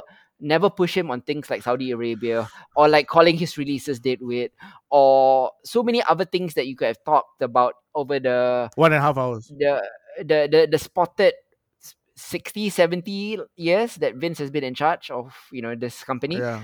all the good and bad decisions that he's made. He I would mean, never like yeah, I mean they dig went into it, into lah. more of the good stuff like the WWE network. He was one of the first movers and that kind of thing lah. Yeah, Yeah, and I know that Pat McAfee is not going to go into that. And yeah, kudos to him lah, because he got this interview and all that. But that is why I don't want to watch this interview. yeah. I mean, Like unless you're it's not going to ask the only it's not reason going to I ask the watch questions this I want. interview is because I am a Pat McAfee fan. Sure, Yeah, yeah. I watch his show every night. You know. Hmm. Yeah, so that's the whole difference. It's just Vince McMahon happened to be on lah. Yes, yeah, Yeah, like it crafts this like false illusion that Vince McMahon does things for business sake, and the reason WWE is so successful right now in the short term is because of Vince, without taking into account that everything that Vince has done has been short term thinking. D- WWE in the long run, in like 10 years, 15 years, and 20 years, is not going to be WWE anymore. It's not going to be WWE that we know of lah, yeah, as when we were kids. WWE hell is yeah. slowly killing, is slowly becoming a declining product because of And Vince, his short because sightedness. because of his short sightedness. He's getting $1 billion here, $1 billion there, $1 billion here, $1 billion there, without thinking about like what's going to happen 5 years, 10, 15 years from Because now. Yeah, there will come a time when your aging superstars, the guys that you keep bringing back for nostalgia, are dead. But yeah, that will be around the time when Vince dies too, lah. So I feel that mm, Vince's thing is that he's just making as much money as he can mm, before he dies, yeah, essentially. But yeah, in terms of long term 20 legacy kind of thinking, right? I mm, don't think he has any clue what he's doing or the right, yeah, damage that he's doing to the WWE brand. Like I said, yeah, they have always been more focused on children. They've been more focused on uh, fathers buying things for their kids and all that stuff. That's why hmm. John Cena was always been the number one guy for the longest time. That kind of thing. You know, The quarterly earnings call have always shown that we continues to create massive improving profits year to year, improving yeah. profits, always because of his savvy business deals, particularly with Vince and particularly with Nick Khan as well, with the Peacock deal and everything, Yeah, right? But on the flip side also, the core customer base seems to be it's declining not there because anymore. because every year the ratings seem to decline. Every year pay-per-view sales seem to decline. Every year ticket sales seem to decline. Every year ratings for Raw and SmackDown seem to decline. Hmm. And it keeps declining. So I don't think it's a sustainable It's not, business model if you don't cater to your customer but base it'll be lah. sustainable after And he dies. That's the thing. it'll be sustainable for the next like couple of years lah, until Exactly. Vince dies lah. And then he won't care He lah. won't care. But He's like gone. but like I don't like the idea that like what Vince is doing now is for the good of WWE, because it's not. He's killing the WWE. He's killing his Yeah, baby. but what I'm saying that he has this I think it's a delusional idea where he really loves the WWE to that extent Yep. where he thinks that everything that he does is gold lah, basically. Yeah, yeah, Yeah. yeah. Yeah. I get what you mean. I get And what you I mean. just Yeah. think because of the power he holds, Yeah. therefore, when you are at that kind of level, right? Nobody's going to tell you you're wrong. Mm. You know what I mean? That's the problem now, because There nobody is is telling him that. exactly, and the person that maybe could have told him that suffered a heart attack and he died. Yeah, yeah. Yeah, and was in his doghouse basically. Mm. Yeah, so yeah, the WWE, I agree. I mean, we talked about it so many times. It's a declining product. I mean, basically everybody who love pro wrestling is watching AEW. It's watching everything else but the WWE. Mm. I'm not even talking about hardcore. I'm not even talking about like hardcore fans. I'm just talking about normal pro wrestling fans. Mm-hmm. They switched over. I mean, look at it, and that's you can see from the numbers in AEW why they are constantly, and not like exponentially rising, but they're nevertheless retaining and rising slowly. You know I think AEW is the only company during the pandemic that actually gained viewers. exactly They went from 700,000 one to point two. million point two ish, Yeah, whereas the WWE actually declined, Yes, WWE has 3 to 4 times the number of viewers, especially SmackDown, but that's different, because SmackDown's on the Fox. network Fox is is the network is that is powering that. correct. It's on a nationally broadcast network, whereas AEW is on cable, so they have Exactly. already less viewers, so it's not apples to oranges, Mm. so I mean, sure, yeah, but I personally don't see the WWE surviving in a decade from now with the current model that Vince has built. Nah, it's really I feel on its last legs. Mm, Yeah, just yeah, because it's been just the soul is not there anymore. You know what I mean? sure, What yeah. made the WWE awesome in the Attitude Era and even in the early days of Ruthless Aggression, right? Mm. It's not there. Even ruthless aggression kind of era, right? Their soul that was around during that period of time is gone. Yep. That John Cena led locker room. Yeah, it had its ups and downs and all that stuff, but still, that's gone too. Mm-hmm. And because you keep firing your wrestlers and all that, and just putting all your eggs in one basket called Roman Reigns, right? Mm-hmm. Look at what's happening in it. There is no compelling story apart from that. Yep. Like, I don't give a shit. I mean, sorry, Ricochet, I love the guy, but he won the IC championship. Could I care even less? Mm-hmm. You know, RK Bro winning the Raw Tag Team Championships ahead of WrestleMania. I don't give a fuck. Yeah. That Yeah. kind of thing. Just because they did things that, there was no, there's no great story. Like, look how passionate we talk about Revolution. We Mm. haven't talked about WWE like that in years since we started this Sure. podcast. You Sure. know, Yeah. Yeah. Yeah. Yeah. Yeah. It's sad lah, but I mean, I will be tuning in for WrestleMania 38 in 3 weeks because time, it's and habitual already. I mean, we also have to review like the biggest show of the year Yeah, lah, and also, because it still is but the biggest in show of the year. of course, but in 3.5 weeks time, we will be back for WWE WrestleMania 38 Hmm. alongside NXT Stand and Deliver, Hmm. NXT 2.0 Stand and Deliver, Hmm. alongside ROH Supercard of Honor. Let's go. And I firmly believe that it's ROH Supercard of Honor that will take the spotlight like that weekend. Mm. But yeah, I'm excited for ROH at least. I'm actually kind of excited for NXT Stand and Deliver as well, Hmm. because NXT 2.0 has delivered solid products. No excitement regardless for WrestleMania 30. I don't care if there is Stone Cold versus Kevin Owens. I Is don't there? care about. I mean, possibly, Okay, maybe. I don't care if Cody Rhodes debut. Maybe Cody Rhodes that will be the one big news just to come out because. of WrestleMania 38. But I don't care about Pat McAfee versus Austin Theory, because there's no story there. Mhm. Stone Cold versus Kevin Owens is not even a sure thing, and even if it is, it's such a one and done deal that why would you care? Mhm. There's just nothing long term for the future like that to get excited by from the WWE, and that's a shame, I It guess. is, yeah. Yeah, but yeah, we'll be back for High Hits 201 in a few weeks' time. Till then, though, this has been Hit I'm Zero. Hardy. Goodbye, Bye guys. bye. Ciao.